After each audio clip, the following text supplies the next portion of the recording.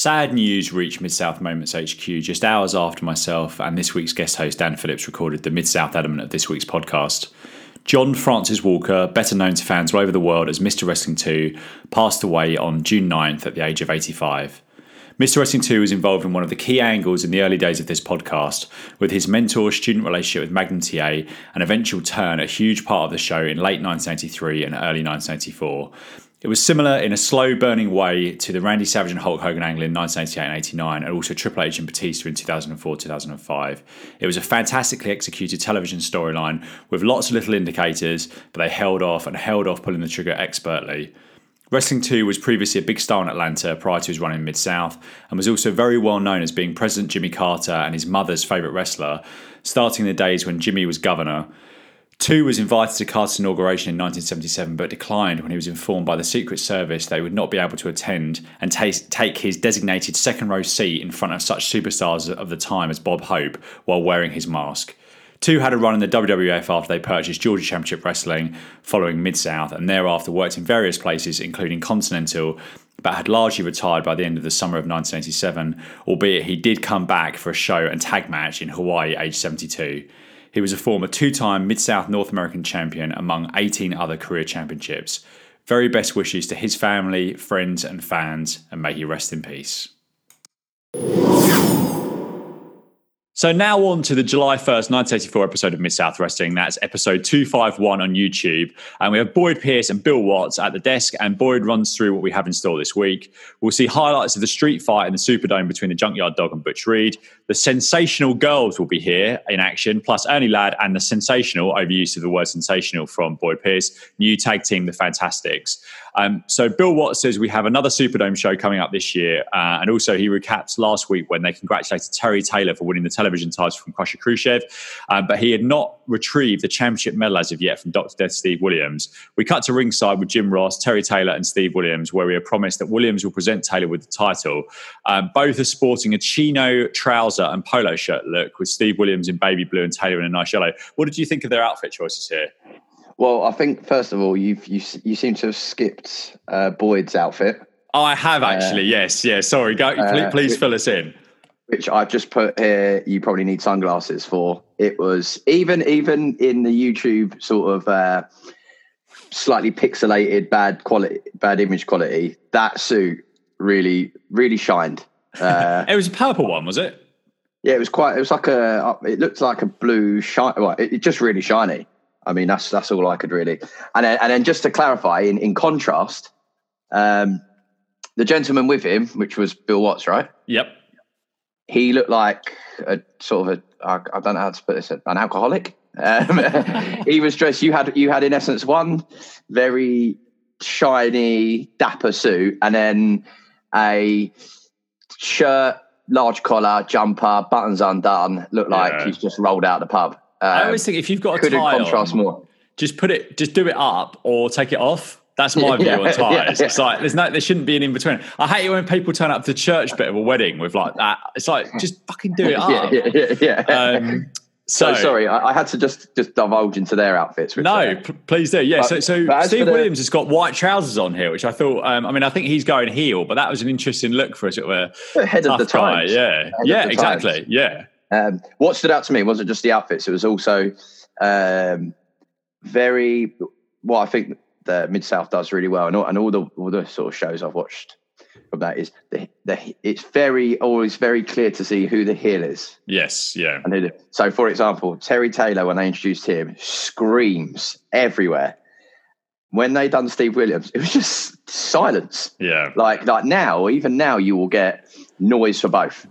So, you might get screaming for the baby face, you might get screaming, and for the heel, you might get booing or anything. It was just silence. And to me, that impacted more like, whoa, this guy is really not liked. And I think the crowd knew, I think the crowd was intelligent enough to know from the week before that Williams is moving from face to heel. So I think you're right. He got a reaction because they were like, well, actually, what is this going to be? Yeah. And he plays on this more here. I mean, this is pretty much a full-on turn. So Williams had this medal from Kosher Khrushchev, which was already a little bit questionable. And Ross says that he's going to basically present it to Taylor, which he doesn't end up doing. He said he's had a week to think about it, and the years he's been in pro wrestling, you've got to take to get somewhere. Williams says he's worked very hard and he's got nothing against Taylor, and he's proud of him and he's glad he beat Khrushchev. But he says he's going to put the medal up on the post and he's got to go through him to get it. I mean, and then they were slightly odd. In spite of offering him to do that, he just walks off. So Taylor says he doesn't know what's wrong with Williams, but everything he's ever achieved in wrestling, he's had to fight for. Williams in for the fight of his life. What did you think about this bit between Williams and Taylor before it changes to Buddy Landel, basically? I was interested in your views on this as the wrestling guru and man that's watched a lot of wrestling episodes, because really, really strangely in sort of in line with what's recently happened in AEW, actually, the keeping of the medal, or what's recently happened in AEW with championship belt when you haven't won it, I find really strange. Like, he's kept the medal, but he's not the champion. Having the medal, it's not like, finders keepers. I'm now. So, okay, I don't really understand. I never, like recently in AEW, I think Brody Lee took it from John Moxley, for example, for a few weeks. I was also, well, what's the point? I understand maybe when the champion might get beaten up outside of a match, and the person might hold up the belt or the medal as like a significance, like, that I'm going to take this from you.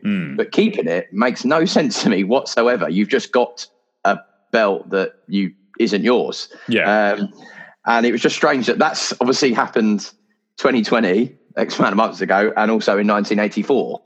And I just wondered, is this, from what you've seen, is this a common thing? Because I don't really get it. I don't get what from time to time. The only one I can think of that, and I'm sure there's probably other better examples, the one that springs to mind is, I think The Rock ended up throwing maybe Steve Austin's Intercontinental title off a bridge, I think. Or maybe it's actually, no, it's the other way around. I think Steve Austin threw The Rock's title off a bridge. I remember that. Yeah, but that's not a great example. But they have used, the wrestling companies have used this from time to time. I think it probably might work more if a heel beat a babyface champion by a count out or something like that, then I think you can make a sort of an argument. But the thing that was odd here was that Williams was still playing a face when he took the medal from Kosher Khrushchev, though at the time I understand that basically they could do anything to these characters playing Russians, and they could have assaulted them in the street and run off with their wives, and they still would have been the baby faces in this. Okay. So it's like they could do whatever they wanted. But I don't particularly like it.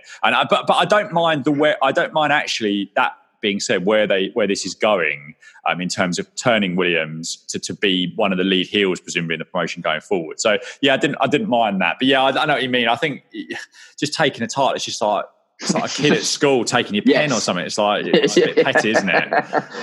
Just give it back. So Buddy Landel comes out after Taylor leaves and challenges Sonny King to fight him on nationwide TV in front of 1 million people, he says. They've got him wrestling a geek that week, and he can deal with that geek in 10 seconds. And he asks King not to keep the people in suspense any longer. I thought this was a decent promo from Landel, and unusual for Mid-South to blur the lines in angles here, quickly go for one another. This is very Raw and Nitro late 90s, where it's wham, bam, on to the next thing, rather than letting things... Mid-South's pretty fast-paced, but they don't usually do two things in one segment. What did you think of this little Landel promo here? Yeah, I mean, the geek insult. Yeah. Not something you hear nowadays very often, so that was a novelty to hear. He promos really well, that Landel.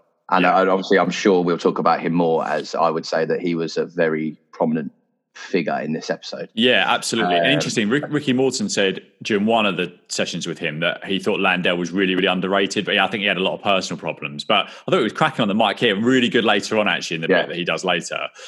So back after the break, Watt says he's seen some many brutal battles, but none so brutal than the street fight between Butch Reed and JYD. And as was customary in street fights back then, both were in street clothes and with Reed dressed in a shirt and tie, which I thought was quite a good touch, given that he's the heel here. And JYD in more customary jeans and T-shirt. And Watson's on commentary in in post, basically. So he's commentating after the fact and explains they can come dressed as they want. And that this is a lights out rules match. So basically non-sanctioned by Mid-South. And this is a storyline trope that hasn't been used for a long time, but obviously has been brought back by AEW a couple of times. Most recently, the Kenny Omega versus John Moxley match that I absolutely hated, but I think you quite liked, didn't you? I think that one. Yeah, I mean, one of my notes here is that it's a lights out match, so I can just picture you wincing the whole time during it.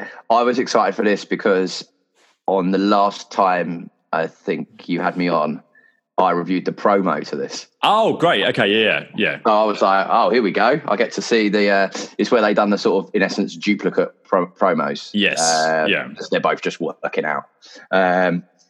It was a brutal match. Yeah. So it was. I don't think anything too controversial for your taste. So I'm sure for me, it's got to. I know you said it's a nice touch to the suit. That sort of stood out to me so much. I just thought, okay, so this is a lights out match.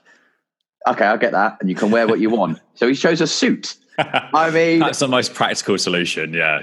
Yeah. So he chose a suit to what is a massive match, and then. But interestingly, another thing I just thought was quite funny, which I don't know if you picked up on, is he took his belt off, and that belt was deadly. As in, he would hit him with the belt, but I'm not like he done like the whipping as you'd expect. But there was, I think, one bit where he just sort of pushed the belt into his face, and he clotheslined him with it. Basically. But it sort of like knocked him out, and I'm sort of looking at like my leather belt collection, and I'm not sure any of them would have the oomph to do that to a hefty man. But I just thought the suit was a bit of a strange one. Yeah, I think it's just to get booze, I suppose.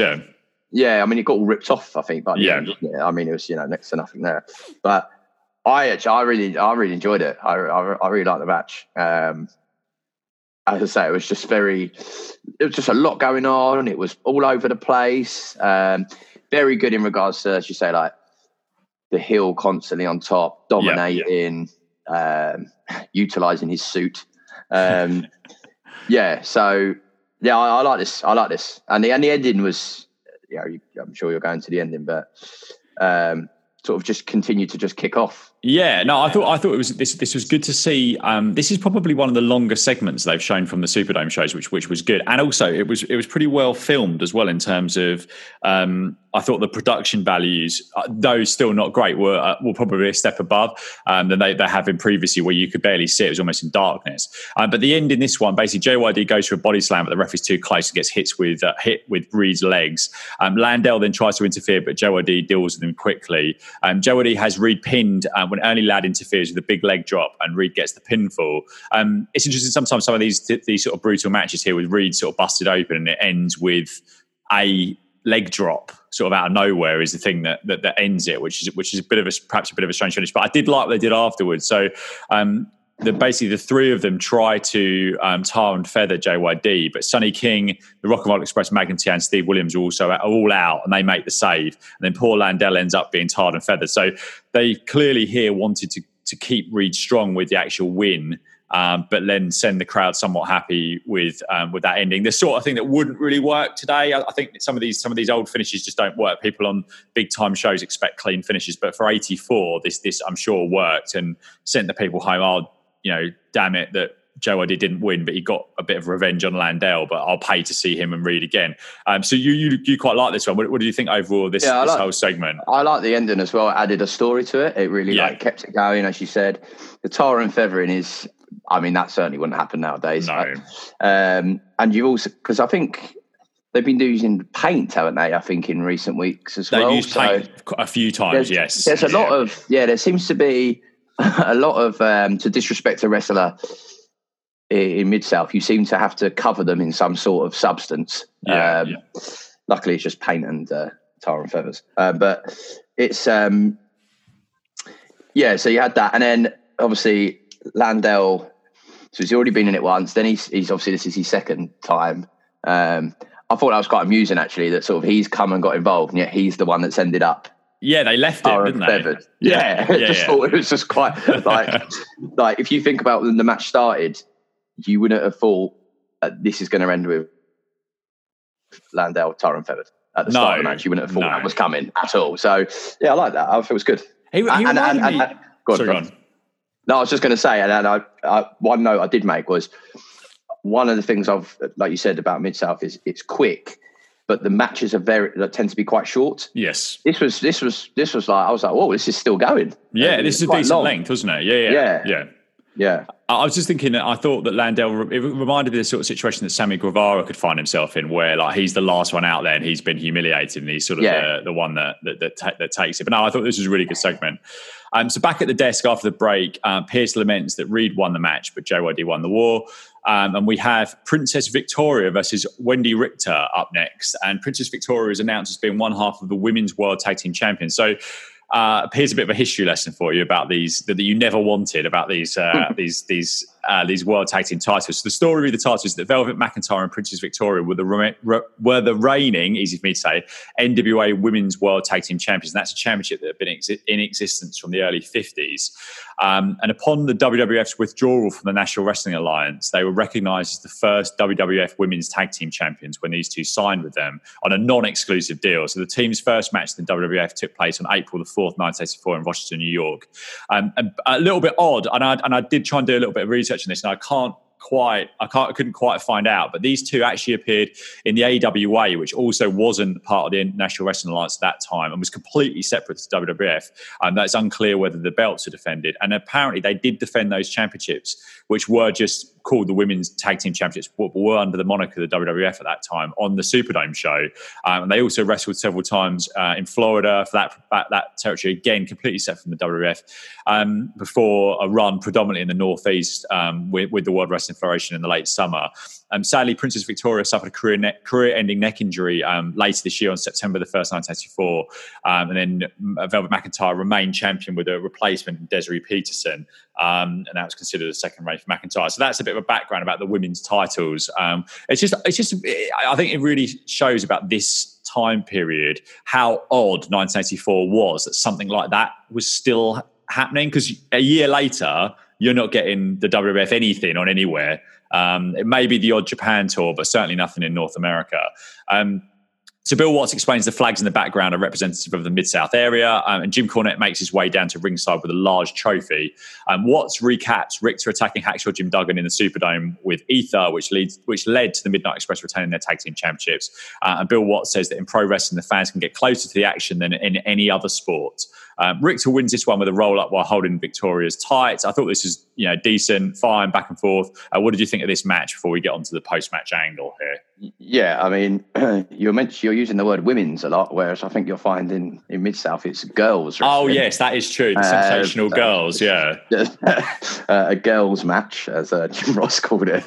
Yeah, I mean, I actually thought it was pretty decent standard, given, and that's not being patronising. It's just of the time, other ones I've seen, lots of holds. Yeah, and that's something that obviously I think I've mentioned before. I'm not a fan of that, but actually it seemed to work. They actually looked. It's interesting because I think now I think. From what I can see, women's wrestling it's obviously come on loads, and I think at the moment it's quite a good standard. But I know, for North America, yeah, not for world, I'd say, yeah.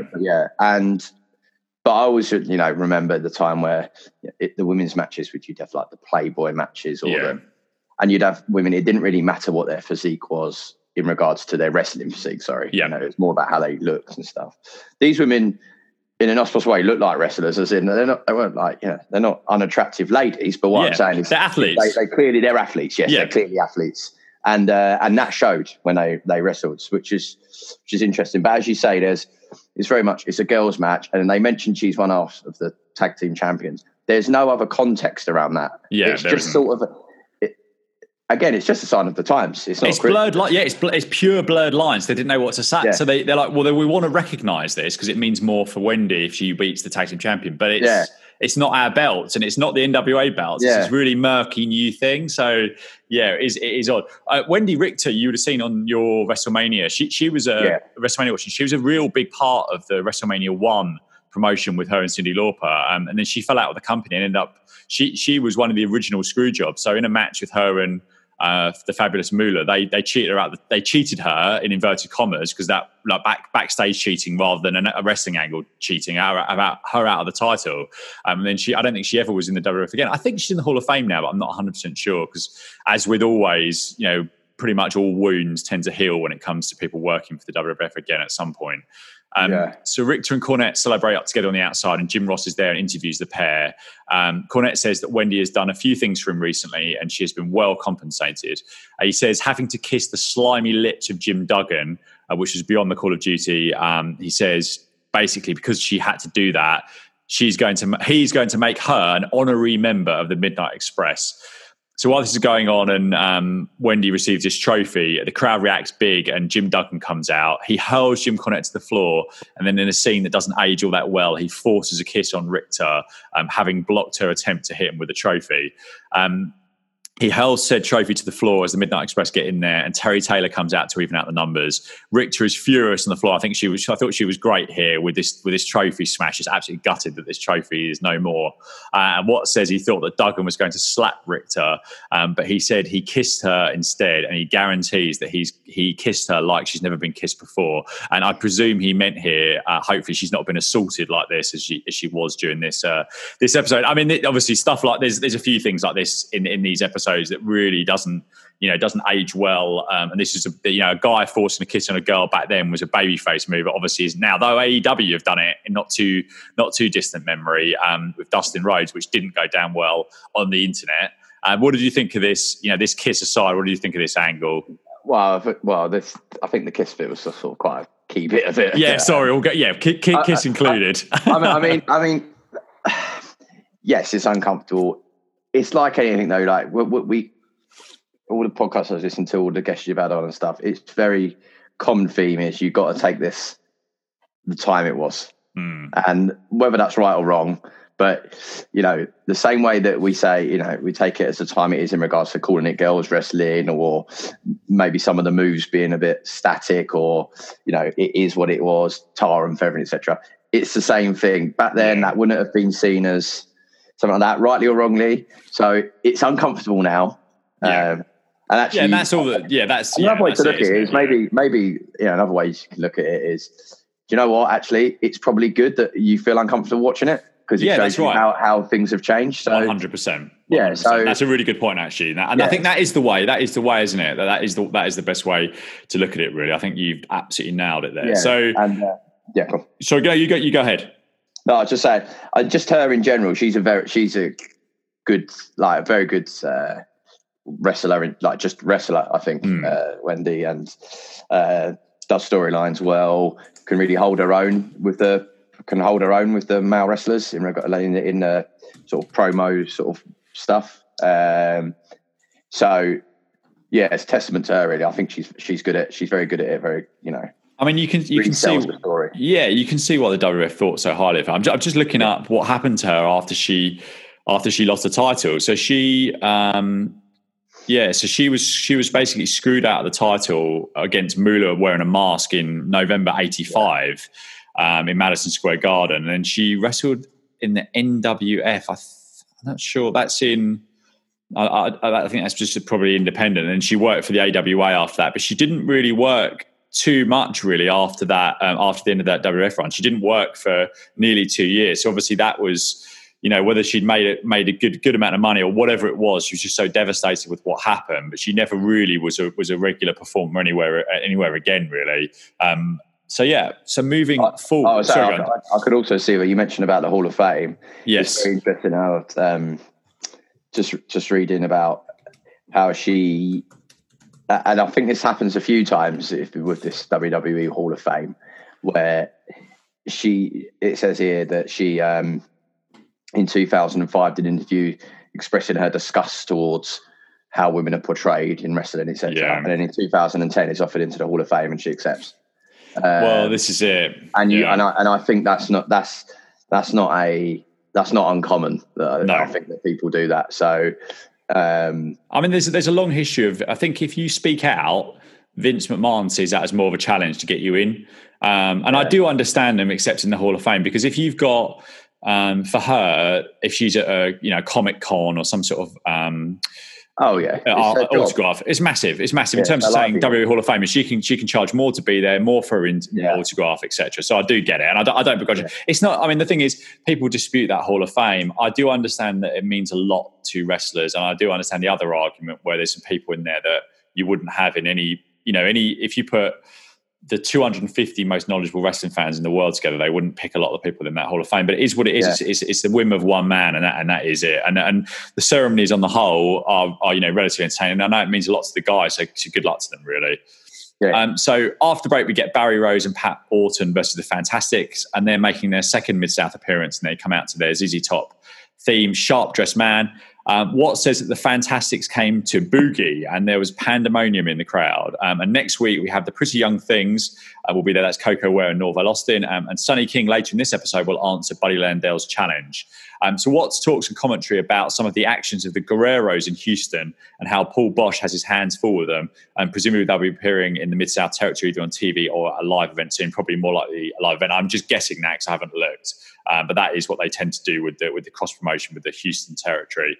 So there's some good action in this one before the finish in 4:54. So this is one of the longer matches you'll get on Mid-South. But they botched the finish here. So the Fantastics basically, and apologies, I didn't note down which one was which here in terms of the move, but they threw one into the rope and then picked the other up in a press slam to drop on Orton. But actually all that happened is they dropped him on Orton and basically one of their knees landed in a particularly unpleasant place on Orton for the pin.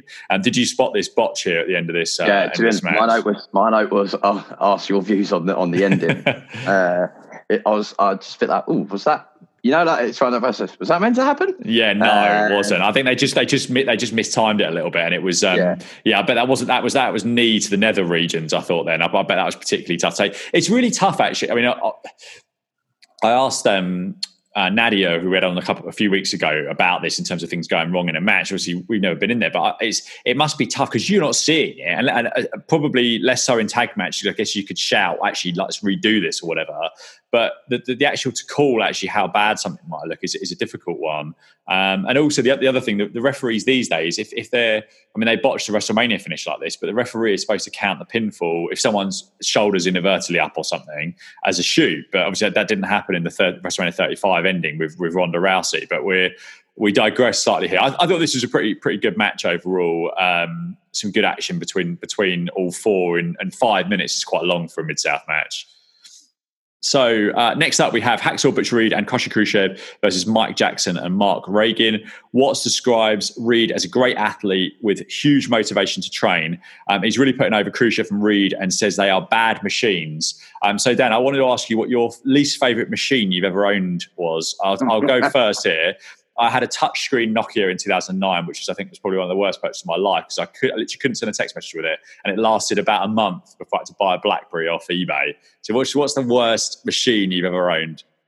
Well, just trying to think now, machine-wise, fairly fond, but if I had to say one, it'd probably be the BlackBerry that you've just mentioned that you got. Oh, really? Your works on. The keys on that thing are too small. When I look back now, I just do remember just thinking, thank the Lord for predictive text. Oh, how interesting. I like the BlackBerry, but I know that some people really found it awful. I think my mum had one. I think she sent it back after about a week. And I guess also, to be honest, maybe I'm living a bit, over here. There was a spell where in businesses, work phones, all businesses issued BlackBerries as work phones. Yeah. And so there's the automatic sort of direct link to reminding me of work. To be honest, I didn't think that was going to be a question, so I'm really. I should have prepared you for that, shouldn't I? I feel a bit bad because I'm sure if I'm worse, but the BlackBerry springs to mind straight away. If one pops into mind, you're welcome to interrupt me at any time. I used to like. Did you ever used to watch Entourage out of interest? Yeah. So that's the thing with old Ari Golden, the BlackBerries and that. So whenever I got one, I always felt they were super cool. But I think a BlackBerry was decent. But the thing is, it wasn't very good for internet stuff, was it? And I suppose the iPhone is probably better, or the Android. Yeah, it's just the too small. Yeah, So yeah, the bad machines. We move on. So Reed hits Reagan with a really impressive press slam before tackling Khrushchev for the win by a backbreaker in 2:46. Not much to this match. So what did you think of this one? Yeah, I mean, it was just it was very, very quick over far. To be honest, we just spoke about two matches that were long, and this was back to form, should we say, in regards to time. Not really too much to bring nondescript. No, definitely. So the Nature Boy Buddy Landel and Sonny King grudge match is due next. In ring, Jim Ross says that Buddy Landel is walking to the ring in a sling, and he's accompanied by the future Hercules playing Mr. Wrestling 2. Landel says he's pulled his elbow working out. He's got tendonitis or something. But Mr. Wrestling 2 is going to take his place today. And I just thought Landel, I've not done that justice at all. I thought this is a really excellent promo from Buddy Landel here. What did you think of this another appearance of basically the star of this week's show, really? Yeah, it was. As you said, it was. He was the star of the show, and every time he would come on, he's quite humorous. And yeah, this one was. I quite like this. I'm not sure we're going to the match a bit more, but he's really over the course of this episode for me done sort of three. This is, I think, his third appearance. All three appearances, they've not really been cameos. He's been the main man, and really sort of cemented the heel image. Yeah. But sometimes it's been a heel that's been a bit of a, as we mentioned, a heel that's maybe you can laugh at, and another one's a heel that you need to take serious. Yes. And that's a bit of a skill in itself, really. You quite often get, particularly the heels that you laugh at, very rarely they can then be taken serious, if we're honest. It's one or the other. But he does it with ease. I think he's great here. So King attacks Wrestling 2 at the bell. Watt says that 2 is an awesome specimen who Landel has somehow connived in taking his place in this match. This is an odd few minutes here, because I think that unfortunately Sonny King's offense is a little bit tough to watch. So what's actually on commentary interesting says that Landel may have tweaked his elbow working out, and that it could be true. I found that a little bit bizarre, obviously, given that Landel is on the heel side. But fair enough on what's actually explaining that these things do happen, and maybe giving a bit of plausible deniability here. Sonny King goes for Mr. Wrestling 2's mask, but Wrestling 2 rakes his eyes to get him away. And King's offense, particularly his punch, is quite iffy looking. Wrestling 2 misses a big splash on the top rope with the referee down. And Landel jumps in, takes a sling off, and puts it around the neck of King. The ref is revived, and the bell rings for a DQ in under 3 minutes. Landel hits King with a steel chair very lightly, and King no-sells it. There are some awkward exchanges with King and Wrestling 2 with the chair thereafter, where King unfortunately drops it sort of mid-attack. And then King slams the chair against his head, and then throws it down as he walks off. I just thought this was a bit of this section of it was a bit of a mess, unfortunately. After a sterling promo from Landel, what did you think of the match element of this? Yeah, the match. I completely agree. The match made sense, flowed, worked, and then this bit after, I was like, I don't really understand what they're trying to prove here. Yeah, I mean, smashing the chair against his own head is maybe sign of strength. I don't know. Yeah. The interesting bit for me here, and this is, you might have already know this, but the bit that I actually made a note of was, I've never really realised where the commentary. Oh yes, yeah, the ring, yeah, and obviously because he went walking off, and I was like, oh, they're there. I guess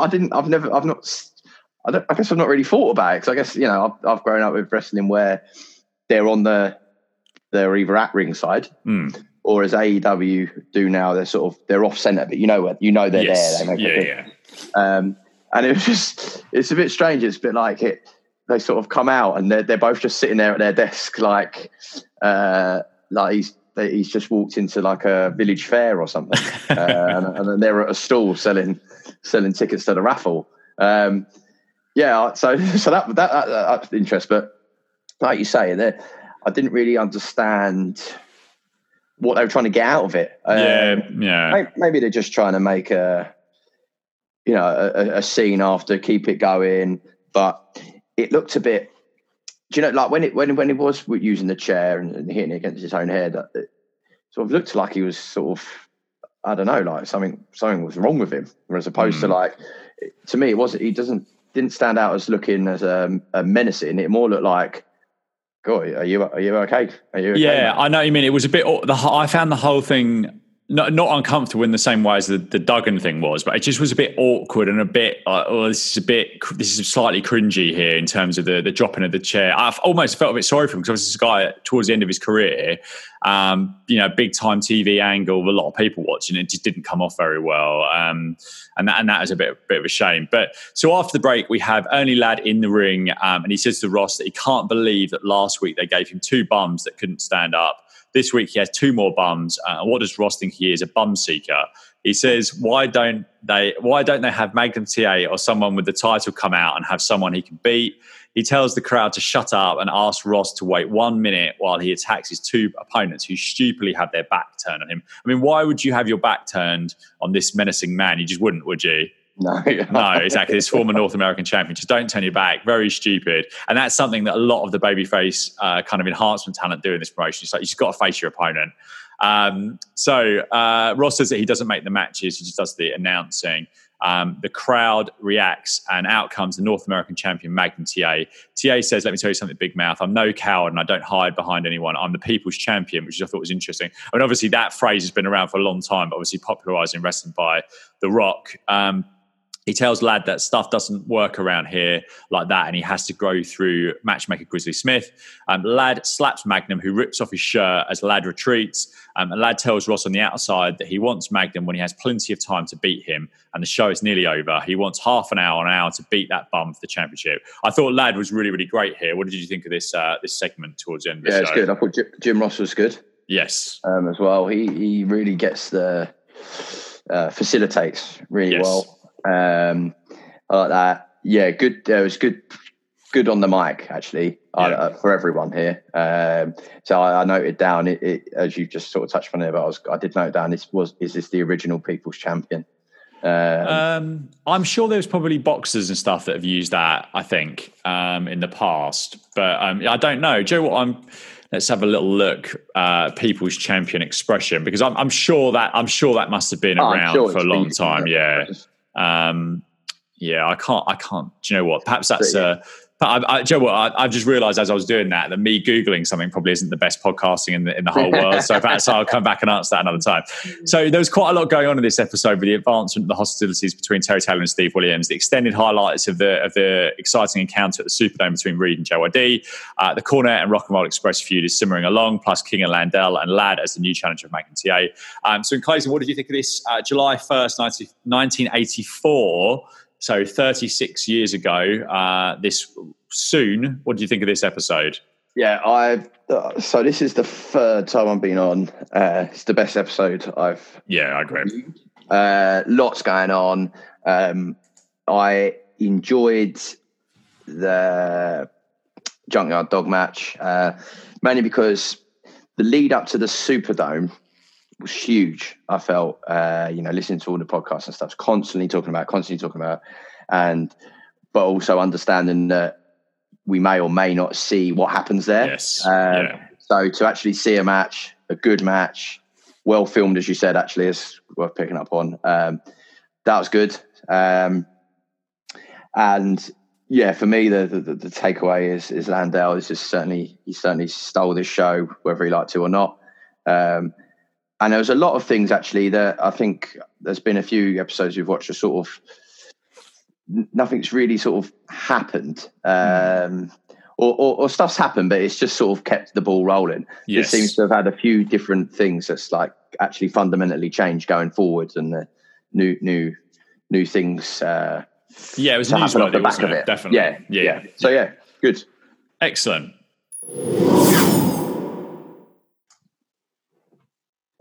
In a new and potentially semi-regular, likely depending on how well this actually goes, feature, we step back in our time machines to June the 13th, 1990 for the NWA Clash of the Champions 11 event at the McAllister Fieldhouse in Charleston, South Carolina for this month in wrestling history from 30 years ago. Back alongside Dan Phillips. Hello. Sorry. Hello. By the magic of Zoom, didn't see me pointing it in there, which is good. So here we are. Our first WCW or NWA review. So the opening package mentions that the last time they were due to be in the area, they were blown away by Hurricane Hugo. But now they were back, as was the beautiful city of Charleston. And Coastal Crush was brought to us by RoboCop 2. What do you think of this opening here? My note I made was that they opened up, as you said, with blown away by Hurricane Hugo. Okay. I searched Hurricane Hugo, given they made a very flippant comment about, blown away. It's going to be terrible, isn't it? Killed 67 directly, 40 indirectly, and left a bill of $11 billion. But, and also it blew away their last time they were there. So. So. Do you know what? It's so funny you look that up, because when I was watching this, I was thinking, I wonder if that was really bad. Oh, well, I just skipped on. But thank you for doing the research there. So obviously, clearly, just quite flippantly, it's like, whatever. Well, now we're back. So that's the most important thing. Really good stuff at the start here. So we cut to the familiar voice of Tony Schiavone, who looks incredibly young. I mean, I think he looks about 12 years old in this, doesn't he? Yeah, I've literally got on my notes here, Tony Schiavone equals young, very young. This is after his WWF run as well. So which I thought he looked older than this. I don't know if he lost some weight, or perhaps the stress of working for Vince McMahon had gone and he basically unaged about 10 years here. But he looked great. So he runs down the card coming up, including JYD's challenge to Ric Flair, the Steiner Brothers, plus the Rock and Roll Express challenge the Midnight Express for the US Tag Team titles. At ringside, we have Jim Ross and Bob Caudle. There's 10 great matches coming up, and Caudle pushes the wrestling hotline with Lex Luger taking your random calls until 8:25 Eastern. So, Dan, did you ever phone any premium rate numbers in your younger days? The only one that I recall ringing was with my dad, actually.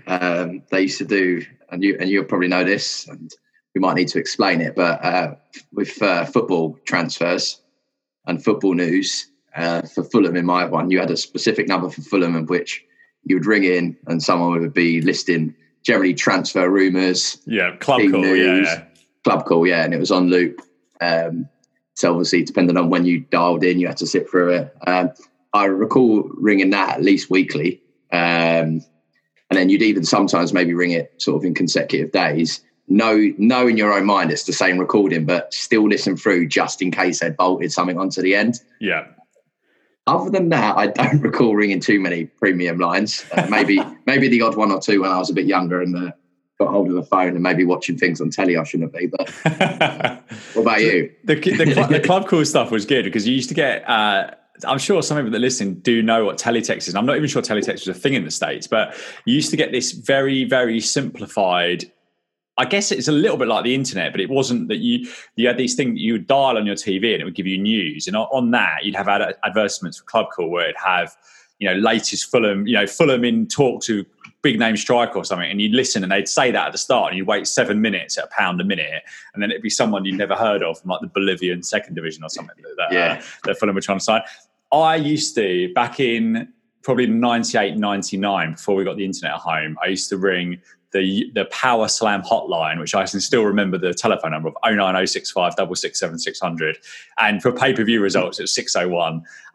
With Finn Martin, he's very famous, and he was the editor of Power Slam for years, and I think made a fortune on that wrestling magazine when pre-internet, early internet days. I understand the circulation of that magazine was huge in this country, and he did it all himself. And it was like £3 in WH Smith. They probably had 10,000 people reading that minimum every single month. They absolutely raked it in. I remember one time I'd just been so bad at it because I'd phone it on like a Tuesday and you'd get all the Raw results, and then you'd phone it on a Friday as well and get like all the stuff. I bet they just read Dave Meltzer's wrestling newsletter and just read it all out basically.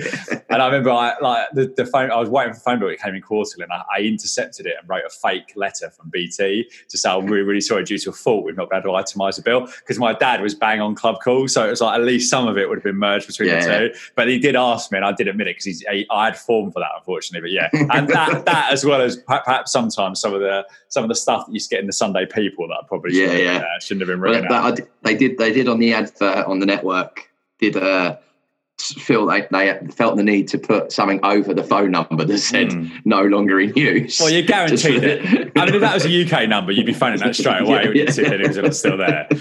So first up, we have Tracy Smothers and Steve Armstrong, who get an inset promo, and they're called the Wild Eyed Southern Boys. I don't know if you noticed this, that the music throughout the whole show just felt off to me, and I don't know whether it was. I think the WCW music, they used to test the waters a bit in terms of like very close rip-off sort of tunes. Remember Diamond Dallas Page's theme was very much like Smells Like Teen Spirit. So I think a lot of this wasn't the original music, but they get a decent reaction from the crowd. Then we do get some original music. We get an incredible look at Michael Hayes singing the iconic Bad Shit USA, and out are Jimmy Garvin and Michael Hayes in this version of the Fabulous Freebirds. What did you think of these haircuts and these ring jackets these two had on here? Yeah, so, I mean, well, first of all, the Freebirds, obviously, as you said, sing their own theme tune. They said Michael Hayes, and I had flashbacks to watching Sunday Night Heat. Yes. On Channel 4 over here, which he hosted. And I actually, to be honest, I'd never even just thought about him being a wrestler, to be honest. So, yeah, I thought it was pretty impressive that they do their own theme. Yeah, classic outfits. You've got the long hair, which is a sort of a prerequisite now of, I think, of the time. Really, you needed to have long hair, and also just for your thing, they were matching. So I know you got funny with that. So you know, I know that I literally see that now. I think, Steve would be happy with that. The thing that's funny about Michael Hayes, I think he was. I think they say in commentary he was 20 out of 29 in this, and he was considered a veteran because he'd been wrestling since he was very, very young. But when he was managing the Hardy Boys around that time of that heat. He's young. He was younger then than Matt Hardy is now, but he looks so old. I think he had the toughest. I think his tough paper round was probably like pure boozing and loads of women, I think, in the crazy 80s of being a wrestling star, certainly. So Ross informs us that the Wild Eyed Southern Boys are making their national TV debuts, and they get jumped at the bell by the Freebirds, and the match is on. But we do not hear a bell here, which annoys me irrationally, because my match time won't be accurate. Ross says that Hayes' left hand is full of dynamite, and he likes to set his opponents up for the DDT. The reported attendance for this was 4,100, and the crowd was hot from the get-go, which was great. A gentleman at ringside holds up the sign declaring Freebirds as the #1 rock band. The crowd was electric for Tracy Smothers after a hot tag, after a period of offense on Armstrong. And then with Hayes distracted on the outside, Armstrong, or Armstrong as his actual name is, hits the headbutt onto Garvin, who was pinning Smothers. He rolls out and Smothers gets the pinfall in around 7 minutes, the absolute glee of the crowd. I actually really enjoyed this, and I think this hot crowd made a lot of stuff on this show. And what do you think of this opening match? Yeah, it was a good tag match, action everywhere.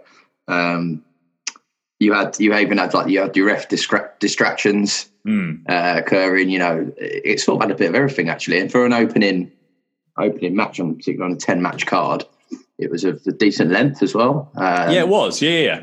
And like you say, the crowd were fully invested, and given it's called the event's called Clash of Champions, it's a opening match, 10-match card, no belts up for grabs.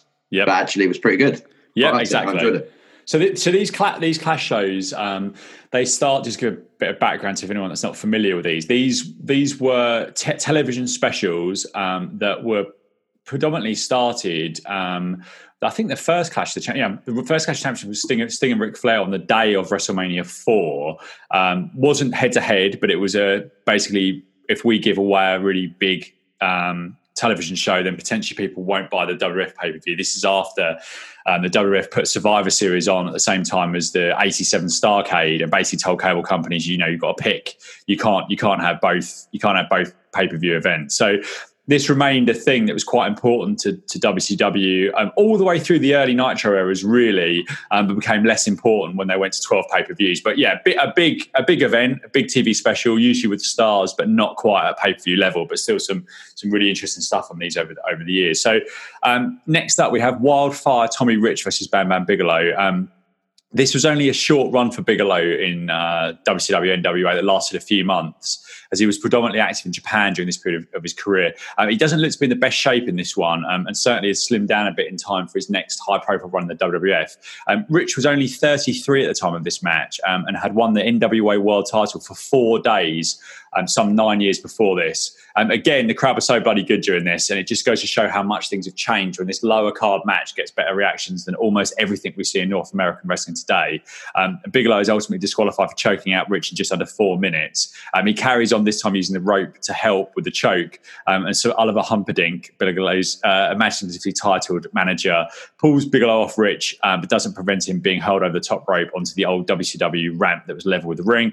What did you think of this kind of short match with Bigelow and Rich that ended in a DQ?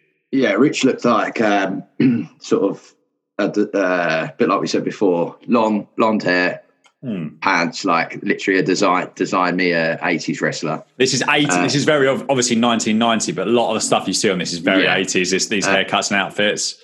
Yeah, I mean, Sir Oliver Humperdinck didn't look like what I'd expect a Sir Oliver Humperdinck to look like. I'm not sure he was officially nice about the Queen, I don't think. Yeah. And actually, I think if I take it as two things, so match-wise, one of the things I noticed was they did stress that they continued to stress that Bigelow hadn't been knocked down.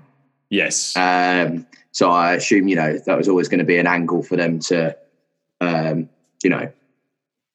push that, he hasn't been knocked down. They kept saying it. Like you said, he only had a brief stint, so maybe if it went on a bit longer, maybe one of his things, taking not maybe like Andre the Giant type, but do you know what I mean? Like can't be slammed, can't be knocked down, slammed. Sort of thing, yeah. I don't know if that might have been me. That non-match wise, my observation was we've mentioned this before actually about Mid-South, and I think maybe I just thought it might be a bit different in this event, but they go to the crowd a few times, like you said, there's no merchandise. Yeah. At all. Yeah. No one's got anything. Like not even I'm not even, like often when you go to an event, you'll get an event T-shirt or something. No one's got anything, which is... No, it's bizarre, isn't it? Yeah, I don't think they ever quite got there. I think they did well in their merchandise around the time of the NWO stuff, but actually I don't think they ever really got it right. And people, wrestlers used to complain about this at the time because they got a cut of this merchandise. So if there's no merchandise available, but yeah, you're right. You think, if you're going to a wrestling event, you might buy the event T-shirt, but you didn't see any of that, did you? So... No, really odd. So I just put I can live with the DQ finish a bit more, given this is a TV special, as we've explained, rather than a full-on pay-per-view. So after the break, we get an advert for the Great American Bash on July the 7th, and Ross says that one man who'll be debuting there is Big Van Vader. We see some shots with a Vader with full headdress outfit on, making his way through a New Japan crowd to the ring, set to some music that was certainly not the original, as I touched on earlier on. I guess with the outfit and the size, this was supposed to show that he was something of a monster, but it didn't do much for me, this package. It's basically a guy that can walk through a crowd with a fancy dress outfit on. What did you think of this? I've just put Big Van Vader promo is just his ring walk. Yeah. And for those that haven't seen it, it's not a special ring walk. By ring walk, I mean, it's just a walk.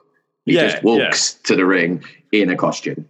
I mean, I don't know whether they couldn't. I don't know what deal they did with New Japan. They did have a working relationship with him, I believe, around this time. But why didn't they? Vader was super impressive. So they should have had him killing someone, smashing someone. Like, why did they show this walk? Like, you can walk in a straight line. Great. Yeah. Whereas the next promo, which you'll come on to, that was an in-ring chat. Yes. Perhaps my highlight of the whole show coming up here. So, so back in the ring, the crowd reacts big to Gary Michael Capetta informing them of Vader's imminent arrival. He then introduces WCW's latest signing, the largest athlete in the world, 7 feet 7 inches tall, 435 pounds. Capetta says that Ted Turner himself has signed him, and he runs down some vital statistics: a 72-inch chest, a 48-inch waist, 21 shoe size, and at the Great American Bash, he will be teaming with Mr. Wonderful Paul Orndorff and the Junkyard Dog against the Horseman. He is El Gigante. Now, you, Dan, will remember this guy from his match with The Undertaker at WrestleMania 9, which I think you told me was your favourite match in WrestleMania history, wasn't it? Yeah, I mean, if this bloke did have all of these dimensions or measurements, he probably in WrestleMania didn't need to wear a naked bodysuit, which he had on. I also just to clarify as well, in between WCW and WWE, he grew 3 inches because he's 8 foot in. Oh, really? WWF, sorry. Wow. He's 8 foot. I also had to just check how tall Andre the Giant was billed at, because when they said he is the biggest athlete in the world, I was like, but Andre the Giant's 7'4". So they weren't lying. I did just double check that, but yeah, I suspect neither was actually true. But there we go. It's as previous been on here previously to discuss watching the WrestleManias and how everything just all links.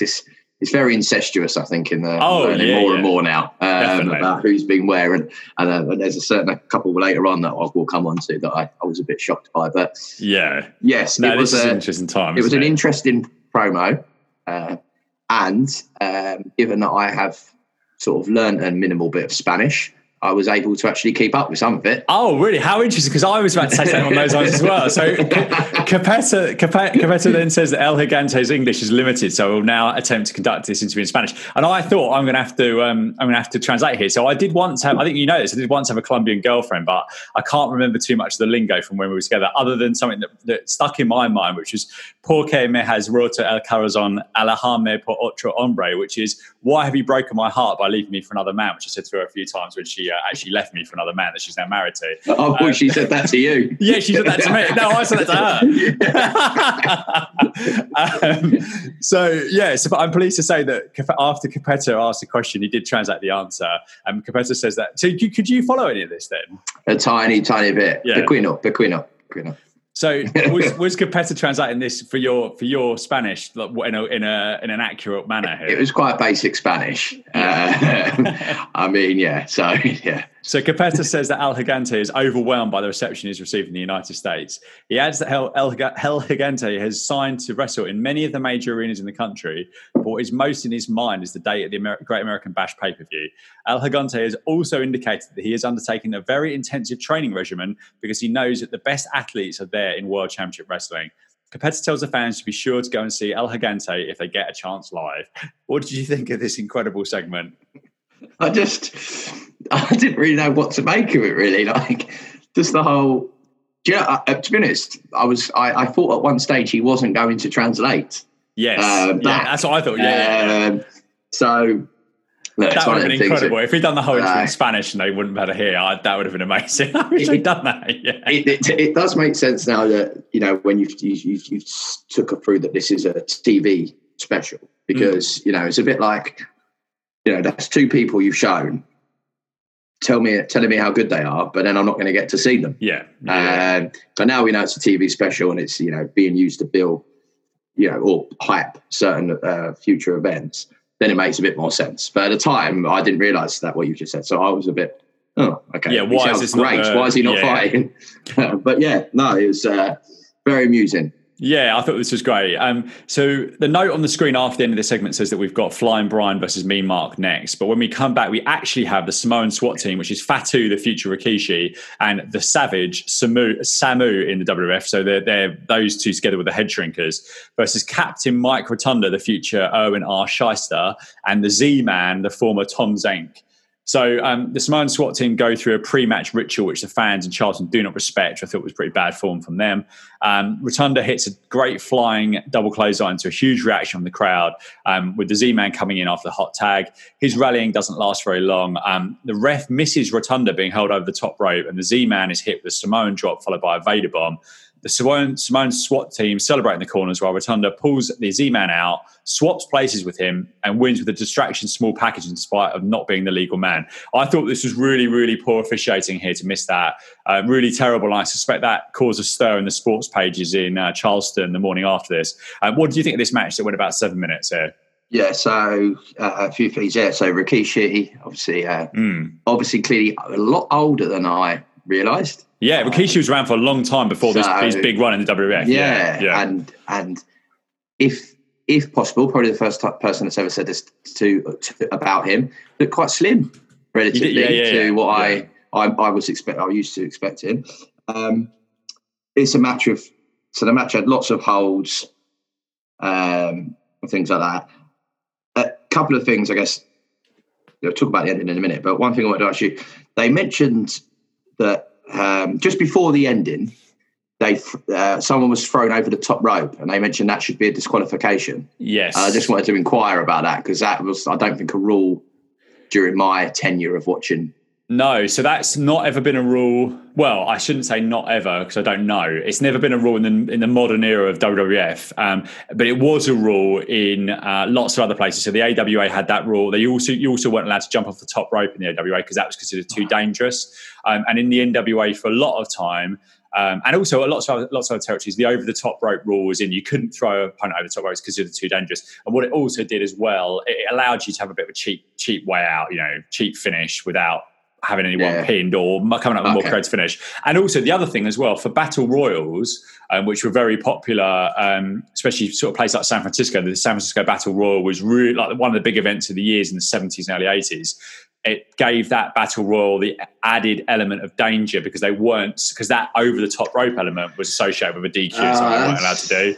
And that's probably, I guess that sort of makes sense now, because sometimes when you watch battle royal now, they're seen as very bit tame, really, particularly when you've got the Royal Rumble where the rings generally got, say, 4 or 5 in, but then you have the Battle Royals has got loads, and actually you think this is a bit tame. But it's more of a filler, isn't it, to get people on? But if the history is that, then that's really interesting, actually makes sense. And obviously this led to the ending, which is, as you discussed, I actually rewound just to check if they had the same colour pants on, but they didn't. No. So when they swapped over, it was obvious that it switched the man. And also just I don't think you said it then, he definitely got his shoulder up too.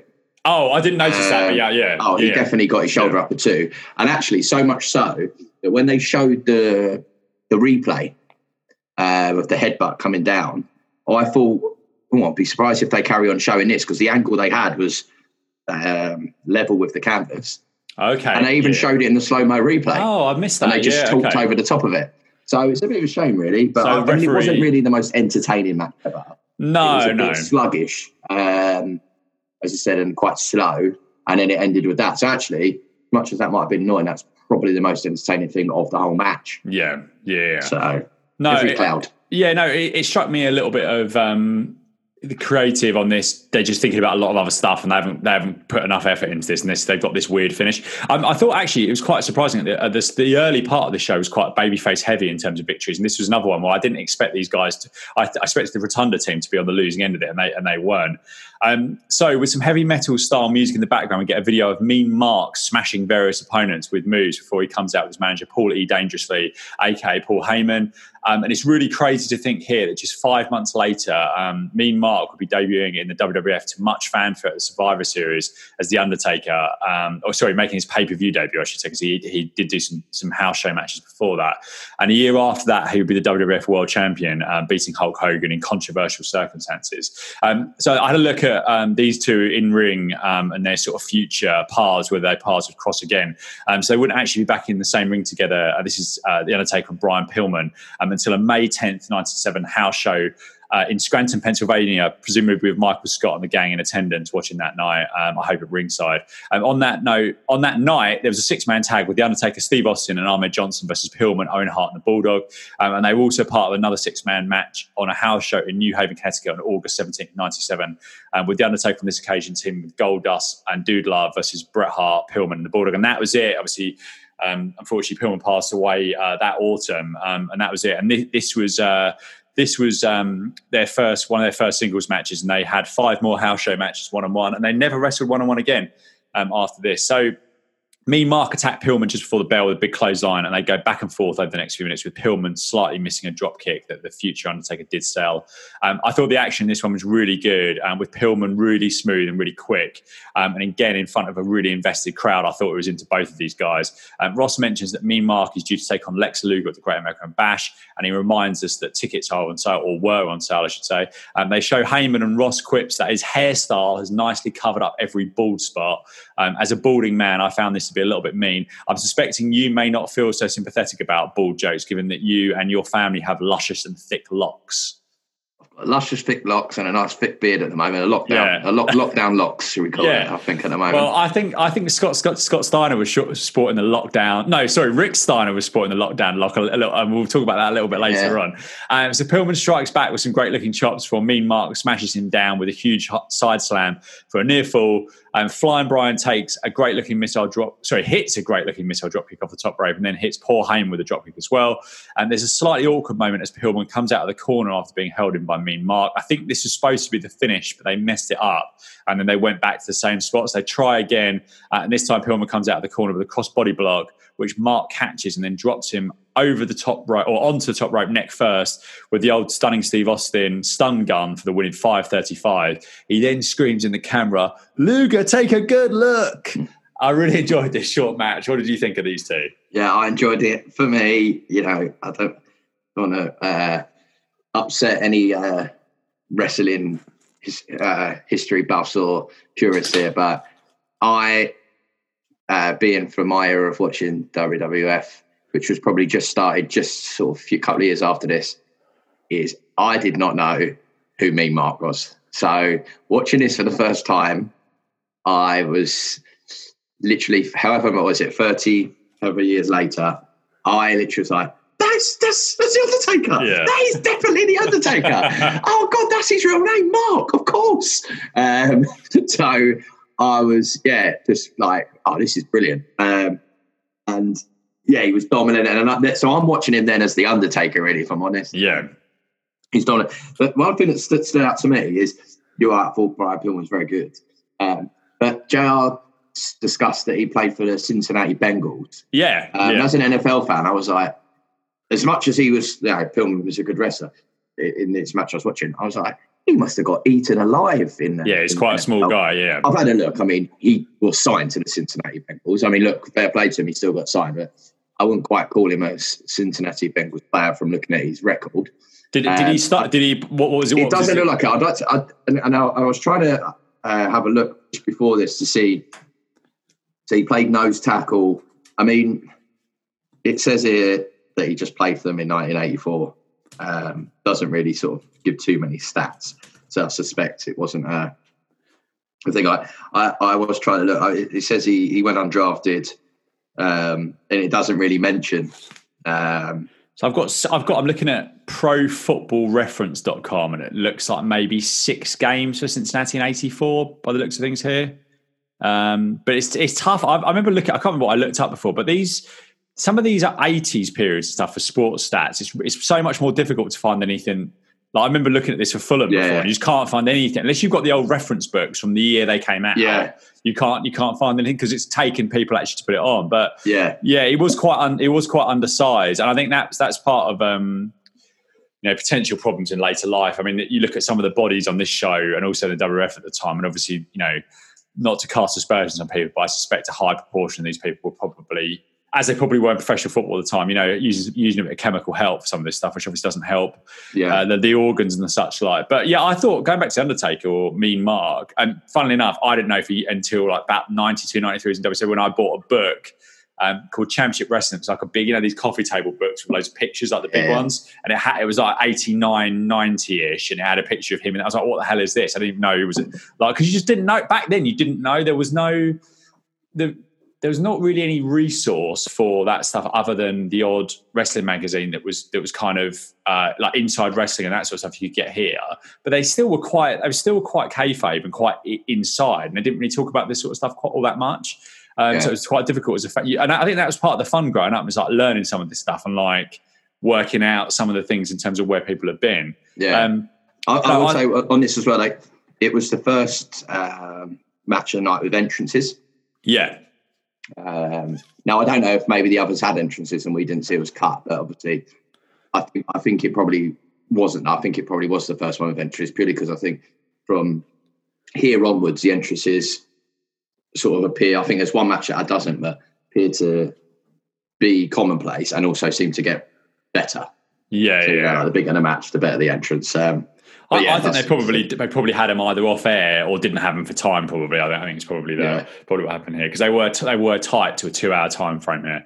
Though actually, the network version was 1 hour 53, wasn't it? So maybe they had a 2.5 hour slot with breaks, perhaps. Okay. I think probably so back from break, we have Shivani interviewing Sting.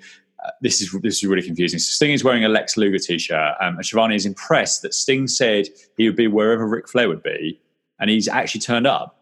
And Sting says they have some dudes with some serious attitudes here. And if you want to try and stick your neck out in the wrong spot, check that out if you want to. If you want to, well, I don't really understand what he was saying here. What did you think of this very brief and somewhat confusing promo? He just kept going, I'm here. He's there. I'm here. He's there. I'm here. Yeah. Okay, great. Yeah, exactly. Yeah, very, very bizarre.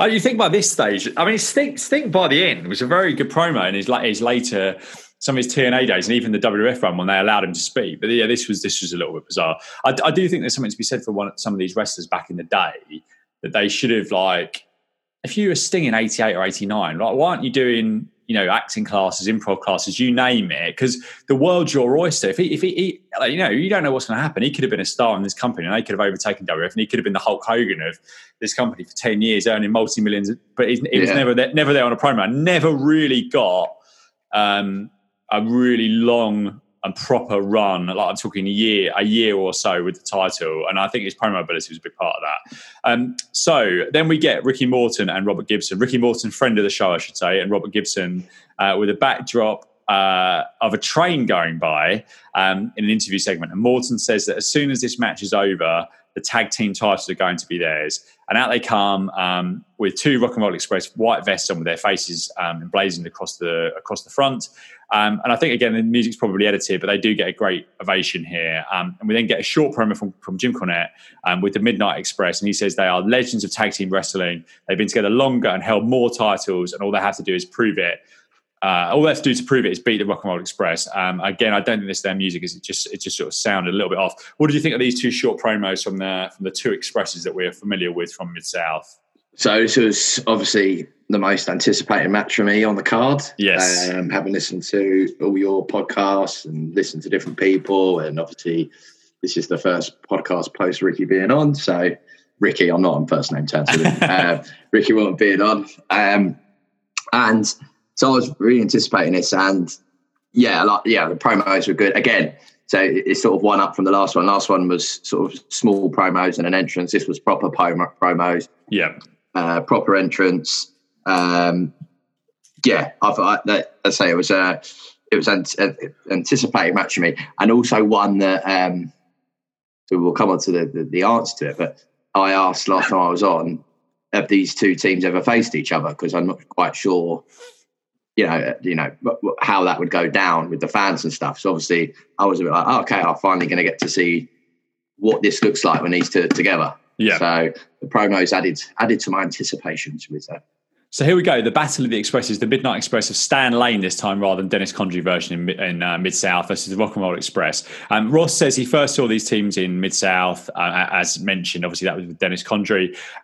Ross also says that they have fans from all over the world, and there's two visiting from Australia, Norel Jordan, whose birthday it was, and Gina Hook. Surely these two didn't travel all the way from Australia for Clash of the Champions 11. I mean, it's an alright card. It's a decent card. I would have probably travelled for a couple of hours to this, but I'm not sure I'd have gone from Australia. But I think for me also, so I was like, he's mentioned Mid-South. Oh, that's good. That's a good mention to, like a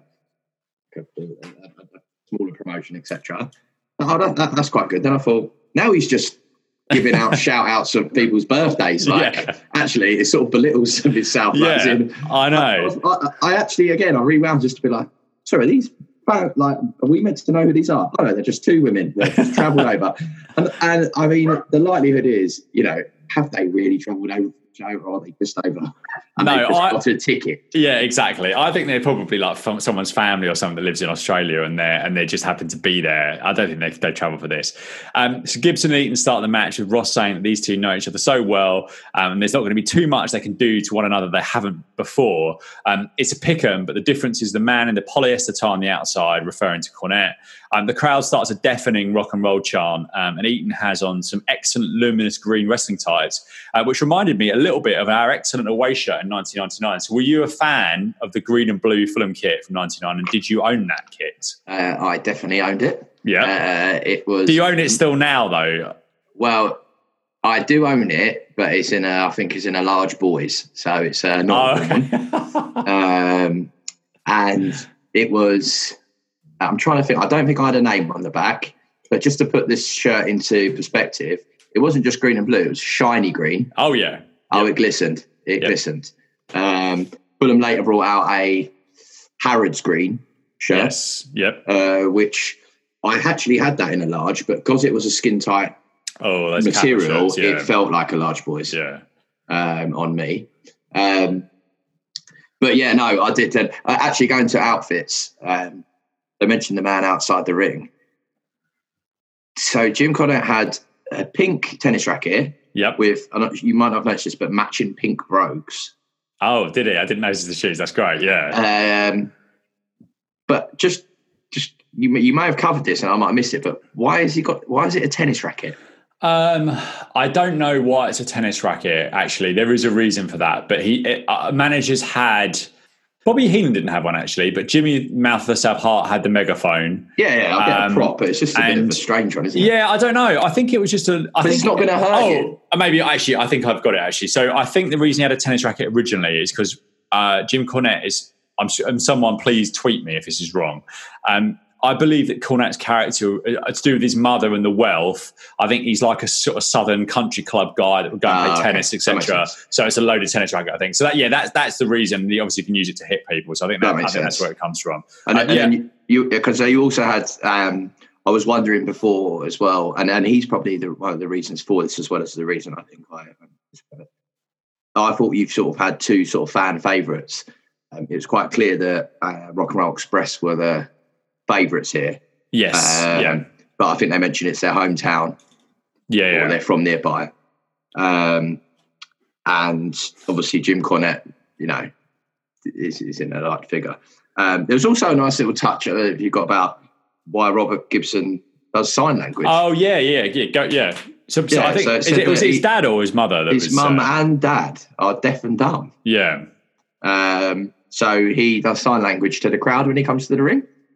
Which I don't know. You've seen more Mid-South than me. Have you noticed this him doing sign language? Do you know what? I can't remember whether that came up on the interview or whether I've heard that on another Mid-South episode, or maybe I've read it. I'm just reading Jim Ross's first book, which is taking me longer to read than any other book ever. Not because it's not excellent, just because I'm watching 190 Dave Meltzer 5-star matches, and I can't wait to get my life back, basically. But I think I've read it in some of those. But Bob Coddle on commentary puts this over, doesn't he? That it's such a nice gesture that he's sort of sharing he chooses to sort of share his emotions in that way through sign language, which is quite a nice touch, isn't it? Yeah, true. Yeah, I just a real side, and just when you're watching, you go, oh, where's that? That's it gives you that whole all the feels. Yeah, and I can also imagine people saying, look what wrestlers used to be like. See, they used to do these things now, and they all do good things now. But it was just nice touch. Yeah, no, it was really nice. So Lane lands a straight right hand in the corner that sounded incredible. I don't know if he caught this punch at the start, but he literally whacked him, and I don't know what they did where they slapped a thigh, but it sounded brutal. Again, there's another really loud rock and roll chant. Ross says that Stan Lane used to be good friends with Vanna White, who was at WrestleMania Past. Was also famous for her role on the American Wheel of Fortune. I don't know if you remember her. She was one that the baseball guy, Bob Uecker, was chasing around one of the WrestleManias. I can't remember if it was WrestleMania 3 or 4, but one of the two. And she ends up coming out with... She comes to the ring with Shawn Michaels, is she? Or something? Oh, no, that's later. So that's Jenny McCarthy at WrestleMania 11, that one. Yeah. I used to be a big fan of Jenny McCarthy. Do you remember what was the dating? You're a bit younger than me, so I forget some of this stuff sometimes. 5 years? What is it? How old are you now? 33. Yeah, see, that 5 years between us is like, that's me being a pervert watching, when I'm 15, watching some late night show on MTV with Jenny McCarthy, and you're 10, more wholesome pursuits, basically. Watching Hulk Hogan. Oh, I know what it's called. Yeah, it was called Singled Out, and she was one of the hosts on, I think it was, I can't remember what it was now, but it was all girls on one side and a guy on the other side, and they'd ask them questions, and they would have to pick something, and it was like have you ever done this? And all the yeses or whatever would go on one side and the nose would go on the other, and then if whichever one he preferred the answer to, they'd go basically. Vice versa. Yeah, but she was really good on that. She was very talented. So Morton hit a lovely head scissors on the lane, which sent the Express over into the corner to regroup. There was a scary looking spot as Morton almost jumps out of an Easter superplex, but he managed to land on his feet. Did you notice that? I actually shouted out loud when obviously I know that it was all right, but really scary. I did notice it. I did. Yeah. So Ross says on comment, this is a bit of a weird line from Ross here, actually. So Ross says on commentary that the Rock and Roll Express left the NWA for a sabbatical. And actually, in reality, they were working All Japan, USWA, Memphis, and some AWA in this time. And some fans thought, actually, we're not sure we want the Rock and Roll Express anymore. We don't want to see them. But they've won the hearts of their fans since then. I wonder if there was a backlash. That just seemed like a really odd line. Yeah, it was a strange thing to say. I mean, again, I don't really know the history around it, and it's very difficult to know. And also you wonder, because it was all territories, what sort of backlash we talking here? I don't know. I wonder whether there was a bit, because around this time you had the Rockers and the WWF, a bit of a kind of younger version of these guys. And these guys weren't old at the time, but I think these guys would probably suffered from a bit of the Michael Hayes thing, that they'd probably live pretty fast, and actually in their mid-30s all of a sudden they don't seem quite like the super young, ultra sort of mid to late 20s guys they were sort of 5 or 6 years earlier. And I think that probably, maybe in some arenas they were getting a bit of a backlash. And I do think this is a little bit early for this. By about 93, 94, there was quite a change starting to happen in. You had ECW, and the cool heel was becoming a bit more of a thing, where actually these sort of white meat baby faces, people were starting to rebel against it a little bit. And NWA typically had a bit of an older fan base. So it may just been they were super hot here, but other arenas they were suffering a little bit. So there's a great near fall after Gibson is hit from behind from the top rope, and I thought actually that was it, but he kicked out. The Rock and Roll then hit their double drop kick, and Sweet Stan stops the ref, counting a 3. Ross says that should be a DQ. There's a bit of a melee here. There's finally a bell at 12 minutes and 10 seconds for the DQ. So basically the Midnight Express are DQ'd here, and the Rock and Roll Express win. They celebrate with a jumping high five, which I thought was a bit much, given this was a hollow victory. What did you think of this one between the battle? I was obviously a bit disappointed it was the DQ ending. I think first match of the night, is it the first match of the night of a belt up for grabs? Yes, the US tag team titles are a bit like intercontinental level, but for tag teams in NWA. Which I gathered, because obviously they actually sort of, in essence, belittled it halfway through by saying these guys want to win the big one or whatever. Yes. But obviously we're watching Clash of Champions, and I appreciate it's a TV event, but it's still called that. So I was like, finally got a match of a belt on the line. DQ. And like you said, he seemed overly happy about the DQ win. One thing, again, going back to, keeping you history lessons, or asking you, sorry, that I noticed in this one that you've got a 4 count to get out of the ring, they mentioned.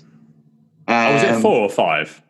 They said 4, but maybe I misheard 5. But maybe 5. Actually, it might be that 5. They've got 4, and then 5's a DQ. Yeah. Whereas now, if I'm right, it's 10, right? That's the norm. No, so it's still a 5 count if you're double teaming someone. Well, whether they ever allude to that now, I don't know. Yeah, I just thought it was very. AEW is different. AEW is 10. Okay. Yeah. Yeah, because they went, he's only got 4 seconds, and I was a bit, okay, it's a bit weird. AEW is different, and even though Jim Ross is, you can always, he hates it when there's not like rules and tag matches. But obviously, the Young Bucks style and stuff is to have lots of, all 4 in the ring, double team moves, that sort of stuff. So I think that's why they've added a little bit of a, leeway in that, in terms of making that 10 seconds rather than 5. But that's what that is. I think in terms of the 5 is DQ. Yeah, and actually, you're right about him stickler to the rules. Because actually, when the bell didn't ring straight away, he was probably like, this is a disqualification. This is like making sure this is a disqualification, and he needed to see that happen. Yeah. I do think, I know that is somewhat frustrating now for Ross, because I think I really like Jim Ross, and I think even now I do like the trio of him, Excalibur, and Tony Schiavone. Sometimes Ross, I feel like he sounds like he's not enjoying what he's seeing very much, and I think that hurts it a bit. But I do also think there's a place for someone who is a babyface announcer who is a stickler for this stuff. So, and actually, I do think sometimes AEW make the refs look a little bit stupid. But New Japan, who I think are, head and shoulders above everyone. They make the refs look stupid the whole time. I was watching a match today with John Moxley and Tomohiro Ishii, and Moxley threw a chair at him in his face. He didn't get DQ'd for it. It's just like, well, I can't complain about that and like that. So, yeah. Yeah, no, I think, and you're right about Ross, like, particularly at the start of this AEW, he was very enthusiastic. Then he was making a lot of mistakes. That didn't help him. And so that doesn't help. I mean, help him full stop that he was making mistakes on commentary. And then not even really apologising for getting it wrong. Just, do you know what? He just seemed like a bloke that shouldn't really be doing what he's doing. But now they've got the free. It works really well. Yeah. And actually, he's the lead commentator, and so he should be, because actually when he says stuff, you do respect what he's saying. And like you say, he's still got it in him now. How he gets someone over. He's almost a storyteller, isn't it? Excalibur calls the moves. Ross is the storyteller, and Tony Schiavone's there to say, "I'm having an amazing time. This is brilliant," basically, and that's what it is, isn't it? Really, yeah. And Tony Schiavone's also of the three. He's the butt of the jokes. Yeah, Excalibur sometimes, but no one goes to him, Ross, right? And I think that's great. It's a bit of a hierarchy, and I think it works now, and I think they twigged that. Because you're right, if it hadn't have changed, it was getting a little bit sort of depressing. Like, particularly, I'd come and watch the Mid-South episode and be like, this guy's brilliant, and then go and hear him on a Wednesday and be like, this is sad. Whereas actually now they've changed it. They took a bit of pressure off him as well. So I think the role for him is perfect. Happy. Yeah, absolutely. Yeah. So next up we have Doug Furnas, who is announced as the world's strongest man, and he also is 1/4 of my favourite Dave Meltzer 5-star match in the 1990s, and he's up against Barry Windham of the Four Horsemen. Ross calls Furnas I've done it myself now. Ross calls Furnas. He calls Furness, then corrects himself. There we go. No wonder he made a mistake. I've just done it myself. Yeah. Ross and you called him their own name. Furness. Furness has the little lightning bolt in his trunks, which was a look a few people had around this time, notably the former WWF Tag Team Champions, Strikeforce. Furness very nearly hurt himself badly, slightly botching a flip out of the corner, but he really impressively managed to correct himself. And even more impressively, was able to press slam the large Barry Windham. Ross says he has over 30 lifting records. And Furness hits Windham with an absolutely devastating clothesline for a near fall. Soon thereafter, Windham repays the favour with another clothesline that looks even stiffer.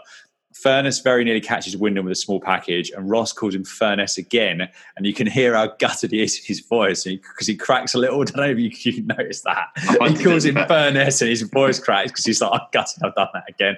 But he calls him Furness later in the show when he's talking about him. His name's Furness. Anyway, he cracks it when he got it wrong again. I've written down Furness in my notes now. So Furness hits a big time power slam for another near fall. The crowd is into this again, but sadly, Doug Furness has got one of the best drop kicks in all of wrestling, but he hits it, but he doesn't quite land it right on Windham, albeit Windham takes a big bump to the outside. And there's quite a sobby finish here, sadly, after what I thought was a pretty good match, with Barry German suplexing Furness and then placing his feet on the rope for extra leverage for the 1, 2, 3 and 550. I thought this was pretty hard hitting with some big moves. And what did you think of the match between Furness and Windham?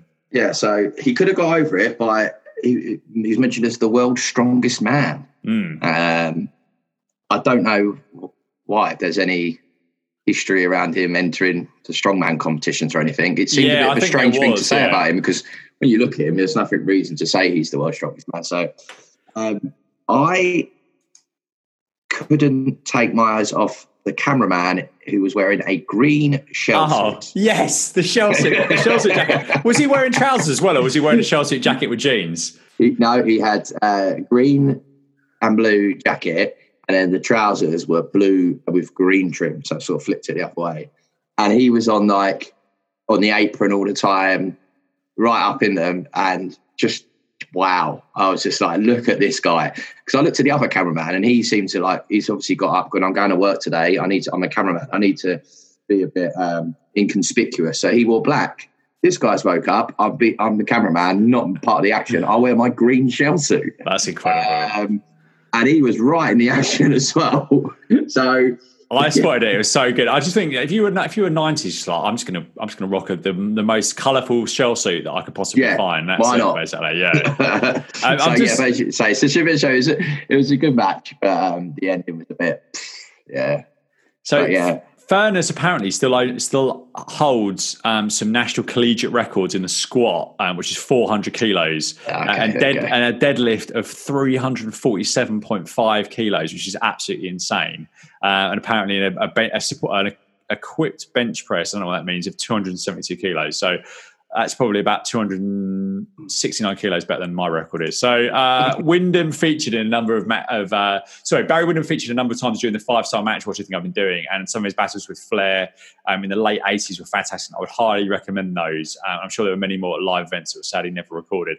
So next up is Sid Vicious and Lex Luger. We cut to Vicious standing in front of a video screening showing black and white picture of some horses galloping. I'm not sure what the reference was there.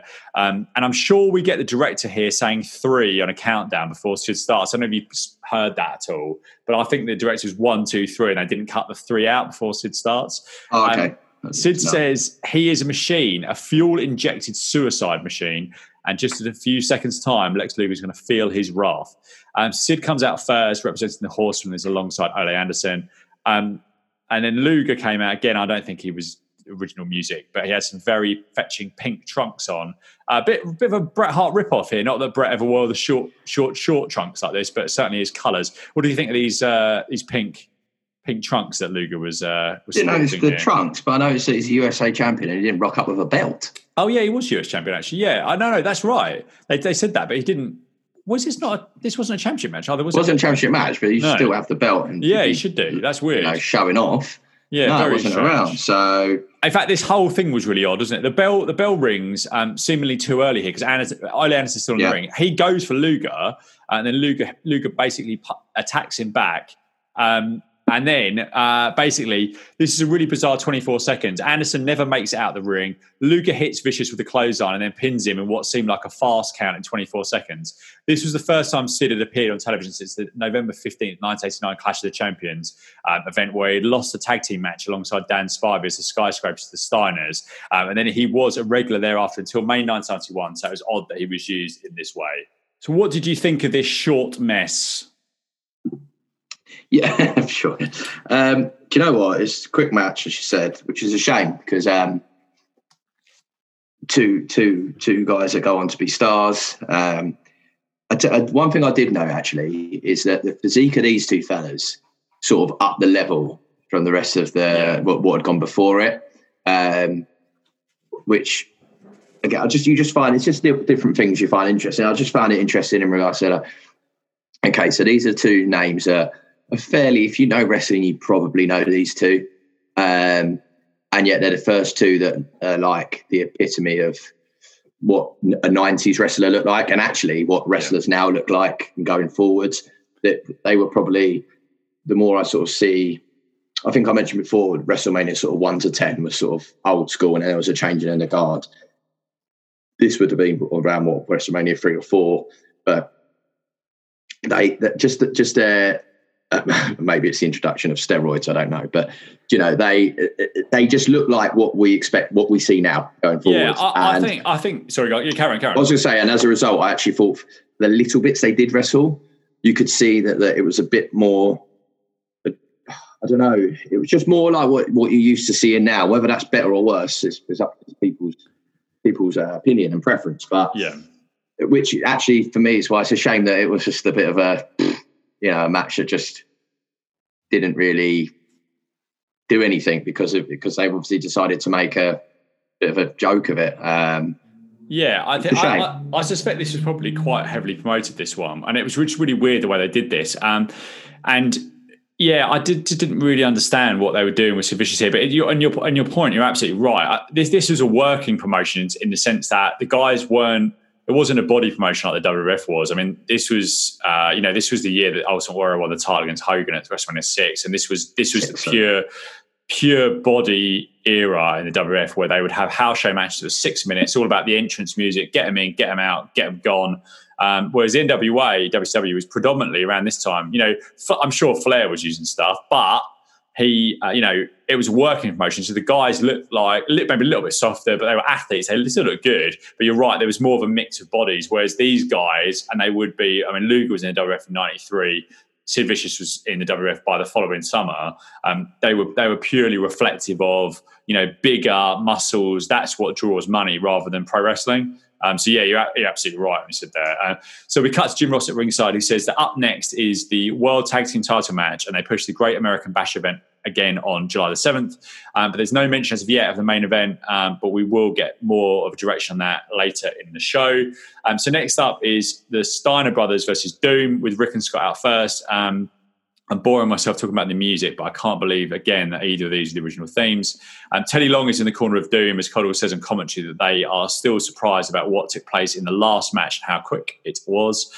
There's some great signs in the crowd here. There's one picture of Rick Steiner doing his dog chant, another with the letters TBS, spelling out Tough Body Scotty, being held by a woman with an incredible late 80s haircut and crop top. Did you spot these signs? And if so, any thoughts on these two? I think the commentators make a big reference to the signs?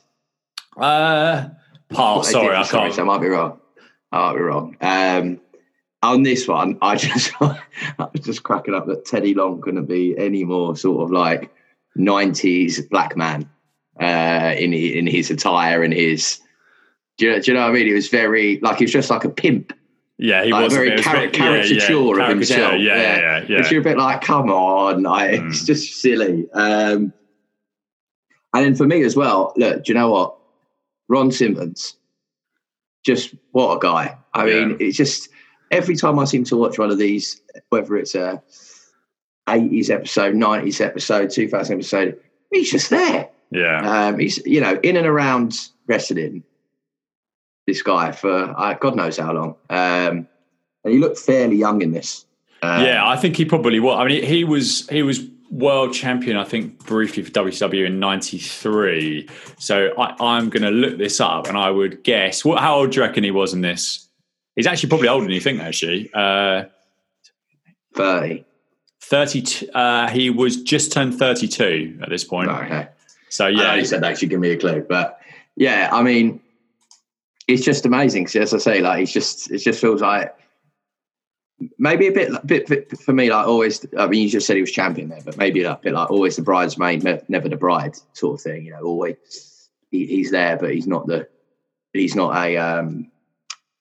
sort of a headliner. Yeah, but there's something to be said for that, I tell you, because all right, he might have been mid card his whole career, right? But if you think the amount of people you see that have even got to the top and then no one's heard of them the next day, or actually just to maintain that over the years. Oh, yeah. Incredible. Without doubt. I think there's a lot to be said for someone that's had, so perhaps Ultimate Warrior might be a good example of this. He had really short relative overall career, and he had some big money years in there. But I wouldn't be surprised if Ron Simmons made more money across his whole career with the APA staff, the Fruit character in the WWF. He was around and wrestling. I mean, when would the APA probably were around until maybe 2002, 2003, perhaps? Yeah, they were. Yeah. So, I mean, I think, to have that longevity of like over a 15-year career is something in of itself. And he was pushed as the world champion by Bill Watts, and funnily enough, when Bill Watts was in charge of the booking for WCW and wanted a black number one babyface basically, and that was the way he pushed them. Push Ron Simmons. So yeah, that was the sort of focus then. So I'm just looking at Ron Simmons in terms of his stuff on Cage Match. So the APA were wrestling as regularly as early 2004. I'm not sure whether he was injured or something after that. But yeah, he was regularly appearing all the way up to 2004, which is 14 years after, which is pretty incredible. Butch Reed was 30, just about to turn 36. During this. So Ross says that these men were all very sore after their last encounter, which was very physical. Steiner and Simmons start with some great punching exchange and a spectacular flipping slam on which Scott hits on Butch Reed and also on Ron Simmons, which was incredible. Talking about sort of lockdown haircuts, I thought Rick Steiner's hair in this looks a little bit like a lot of gentlemen at the moment out of 2020 who've taken the decision to grow it out rather than hack it at themselves or ask a loved one to botch it on their behalf, because he just looked a bit of a state with it. I thought his wrestling headgear made it look even worse. So Scott hits a brutal-looking clothesline right to the back of Simmons' head. Rick hits a beautiful belly-to-belly overhead suplex on Simmons, and that brings Reed back in, who looks huge. Rick's nickname was a dog-faced gremlin, which was like unkind. What are your thoughts on this unkind nickname for Rick Steiner? A dog-faced gremlin is a little harsh, isn't it? It's not the kindest, is it really? No, not really, no. And as you say, Butch Reed was in it. So I think last time I was on, I was discussing his promo. His Junkyard Dog match. So, again, there's a lot of crossover here in this event. Yeah, and it's great. And if I'd have watched this a year ago, a lot of these matches would have been like, "Oh, who's this?" Whereas I felt I was quite gripped. And seeing him in it and being like, "Oh, okay, well, we'll see like he's a big guy, obviously a big guy in Mid-South." But yeah, I mean, the Steiners are the Steiners, right? Everyone knows about them. So, yeah, not the nicest nickname in the world, but no. I mean, he did look like a mess. So, yeah, he did. So there's a lot. He brought it on himself. There's a lot of Scott complaints to the referee here, while Ricky's on the receiving end of a further beatdown as a result.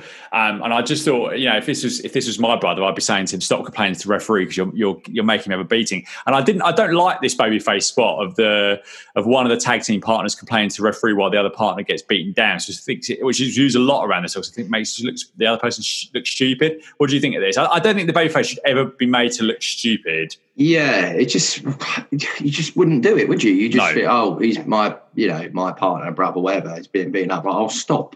Yeah, exactly. Stop complaining like you're not going to get anywhere. Yeah. So Ross says that the NWA Power Hour is coming up this Friday night, plus the Atlanta Braves and World Championship Wrestling on Saturday. Scott hits a big power slam and all four men are then in the ring. The ref tries to remove Rick as Simmons is hit with the superplex, but Reed nails Scott with what Ross describes as an international object because Turner Broadcasting would not allow them to say foreign object, which was more commonly used in wrestling at the time. And at the time, Reed was pinning Scott. Rick, the illegal man, had Simmons down for a 3. I thought this was a little bit of a mess as a double pin over-confused it when they were already doing a screw job finish. I did like the match overall. Obviously, 4 really, really impressive workers here. What did you think of this one? Sorry, can you just, well, my thing was I've got international objects. So it couldn't be called foreign object because... Turner Broadcasting had some terms and stuff. And this is something that Eric Bischoff talked about in later times around Nitro. There are some things they weren't allowed to say. I don't remember WWF ever particularly saying this, but perhaps maybe early WWF. But they used to say, if someone threw like a brass knuckle or something in the ring, they would say, we don't know what it was, but the wrestler was hit with a foreign object. But Turner wouldn't allow them to say foreign object.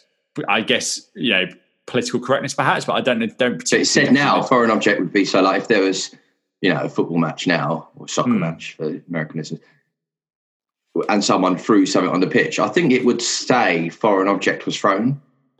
Yes, it would. Yeah, it would. It would in the paper or something. Yeah. I think it would, yeah. But this at the time, I don't know, it was just an odd directive, but that was why it was international object. What do you think? They stress the international object quite a lot. Yeah, what was do. It? I don't know actually, because that's what I rewound to have a look, and I couldn't work it out. I thought maybe the famous coal miner's glove had come back into action. Oh, if only. I'm desperate to see. Yeah. Having looked at it, I can only assume it was like a knuckle duster. I don't know, but again, the more I look at it, I just didn't really know what it was. But I think so. But yeah, a bit of a shame that this was this finish, but understandable on a TV special. So Tony Schiavone is with who Ross describes as the biggest dog in wrestling, and JYD says the whole country is going to see what the new dog is made of. He's going to beat Ric Flair like he owns him, and tonight is his night. Schiavone asks him about the 4 horsemen interfering, and he says he won't be coming in like a cabbage, all head, no rear, which is an expression I've never heard before. He's going to have the baddest man in the world with him, the dudes with attitude. What do you think of this short JYD promo here? Yeah, it was very short. Not sure it was needed. And I say that because, as you'll come on to later, I think he does like a little promo before his entrance music comes on.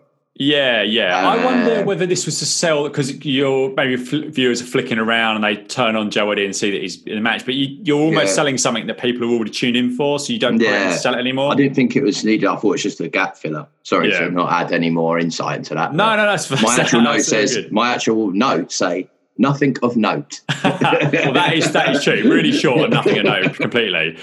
So next up, we have a short interview with Paul Orndorff in the somewhat unfamiliar role to many as babyface, and he tells Arn Anderson that it's time to put up or shut up in their forthcoming match. Cordell and Ross discuss the upcoming 6-man involving these two and our friend El Gigante at the Great American Bash pay-per-view. Orndorff holds up Anderson's world television title, but we are informed that this is a special challenge match and that this prestigious title will not be on the line tonight. I don't know why. Anderson. Yeah, I mean, I must admit, it's again. I know I keep harping. Well, I know why, because it's called Clash of Champions. Yeah. So why is it? Yeah, it's yet another. I think now, if we look, there's barely any titles on the line. Yet in a lot of examples, if the person's got a title, they're just not putting it on the line. Yeah, I just would have thought Clash of Champions. That maybe been the caveat.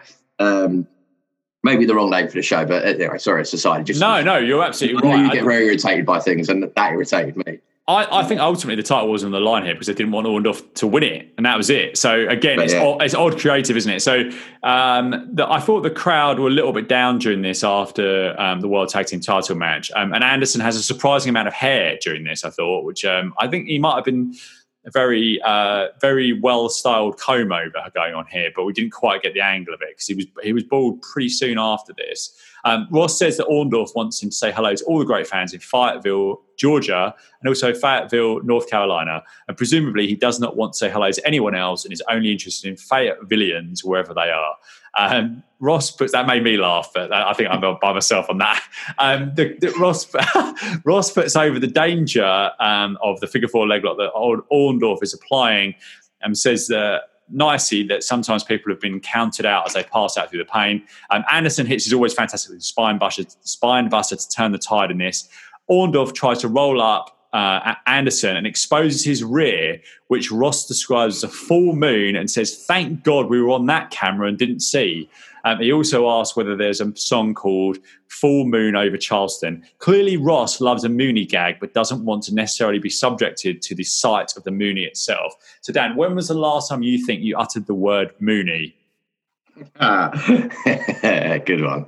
I've got a 4-year-old, so quite often. Oh, okay, yeah. I think the last time I uttered it was probably in my uni days doing a streak, for no reason. Really. Yeah, why not? It's funny, but not quite a Mooney when you've got it all out. But yeah, yourself was. I don't know. I was just thinking that Moonies used to be a thing, didn't they? But I don't know. Yeah, Mooney, and then obviously a wedgie. Oh, yeah, you've got all sorts, yeah. I don't know whether the kids still use the word Mooney or whether they were still mooning each other, which is obviously something we don't encourage on this podcast. Kids don't moon each other. It's interesting. It's like the women could not get enough of Arn Anderson's backside. Oh, yeah, there were some screams. Yeah. Screams. And given in, isn't it, Paul Orndorff's Mr. Wonderful? Yep. You thought they might have been a bit disappointed it was the wrong man, but Arn Anderson, again, the camera wasn't on his backside, but clearly the people that could see it like what they saw. Exactly. So obviously doing a lot of squats, clearly. Yeah. Good on him. It's a bit of a surprising finish here with Anderson trying to catch Orndorff in a small package, only for Orndorff to actually reverse it at the count of 2 for the win at 11:34. I thought this was fine, but I just didn't really get into this one. I don't know why. It might have been my least favourite match of the lot so far, but I think it might have been more about me than this match. And what did you think of this one with these two? Before I come on to the match, just a quick thing to go back to, which becomes a bit of a theme, me going back to things you've said. But you mentioned that he discussed the danger of the figure four leg lock. Oh, yes, yeah. I think the thing that he actually said is he mentioned that it was the world's most dangerous ring announcer. Gary Michael Capetta. Yeah, yes. Okay, yeah. The world's most dangerous ring announcer.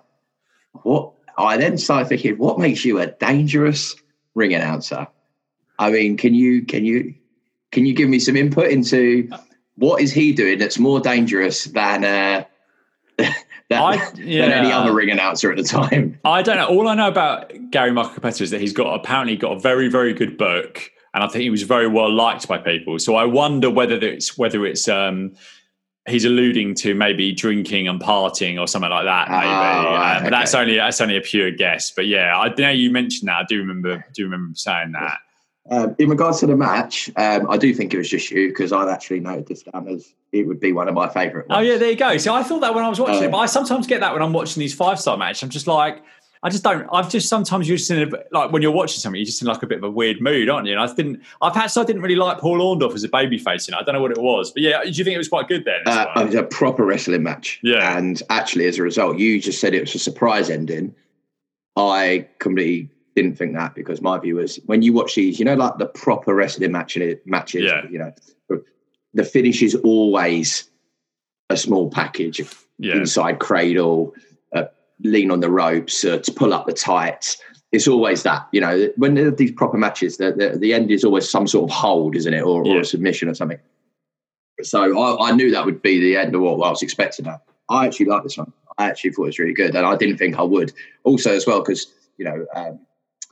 I think over time, particularly having watched all the WrestleManias, the match before the main event, Ben, is never that good. Yeah.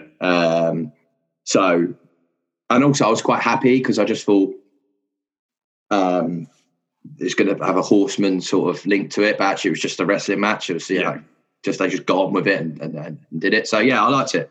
And just to clarify, this is not because Arn Anderson moonied.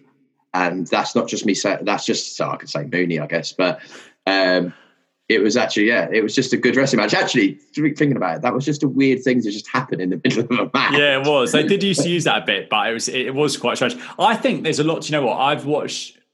I'm watching all these matches, and it's difficult watching these matches back to back, because actually there's quite a formula in a lot of these matches. A lot of the New Japan matches are.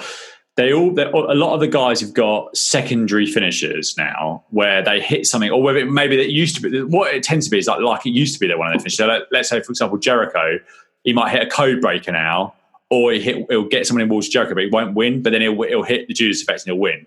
So those two used to be finishes will be the near falls, but then it'll always end with someone's finisher. And it's like all these matches that I've watched, they're all someone's finisher, and it's like I'm just like. Just someone get something with somebody else, because if you're always kicking out, and this is nitpicking, because these matches are not designed to watch back to back. They're months and months and sometimes years apart. If you always win with these finishes, especially, do you know what, Kenny Omega's won, and I've loved the matches that he's had, but no one kicks out of One Winged Angel, so he's never going to win with anything else. If that makes sense. Yeah. So it's I think we sort of had a chat the other day, didn't we, about, eventually someone's going to kick out of that. And a bit like you said there, I hope that, when it happens, I hope, number one, it's sold well enough that it's huge. But I hope then that doesn't then mean everyone kicks out of it. Yeah, I agree. It's a case of, that person's kicked out of it for whatever reason. Maybe, it's the new person. But it doesn't mean then that someone that would never have kicked out before all of a sudden can kick out of it. Yeah. I think there needs to be some sort of, it's called a finisher for a reason. You're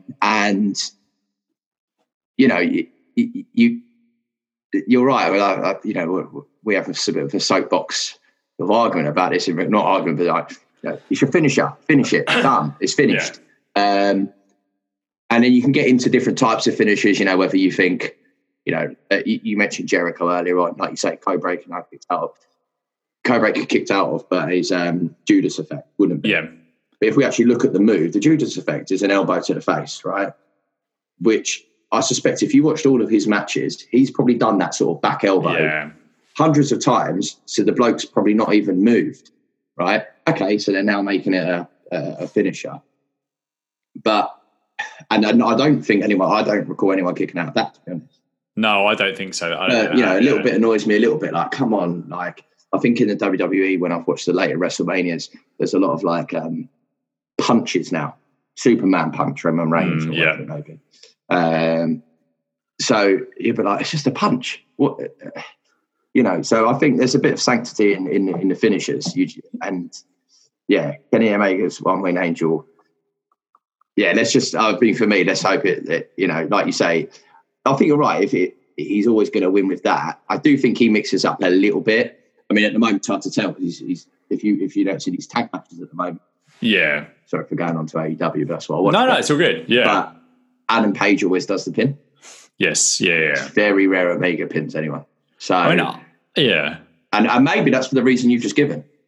I like these matches. I think Ospreay's getting a little bit in the same. And again, what we're talking about is we're talking about a match from January being followed by a match in May, watch back to back, and obviously you're going to notice patterns. But I just think that some of these, it's a bit different. Okada and Naito, they hit their finishes and people kick out, and they always tend to win after 3 or 4 finishes. That's a bit different because you've got the transitions and getting in and out.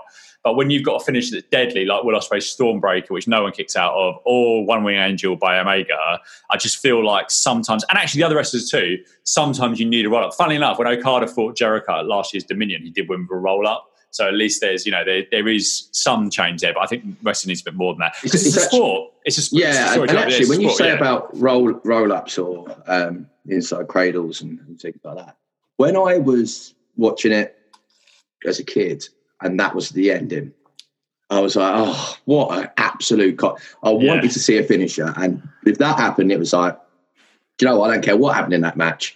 It ended like that. That is an absolute cop-out. That would never happen. That would never happen in real life. You wouldn't be able to do that to someone. You get older and you realise, actually, do you know what? If you were to try and pin someone in real life, an inside cradle, whatever it may be, is how you're going to do it. Yeah. So I'll tell you now, just lying on them and lifting their leg up is not going to do it as well as an inside cradle. And actually now I'm like, that's more realistic. Yeah. As I've got older and I realise actually that is probably what happened. But it's just, again, it's the spectators. It's an entertainment, isn't it? And it's like, what do I want to see?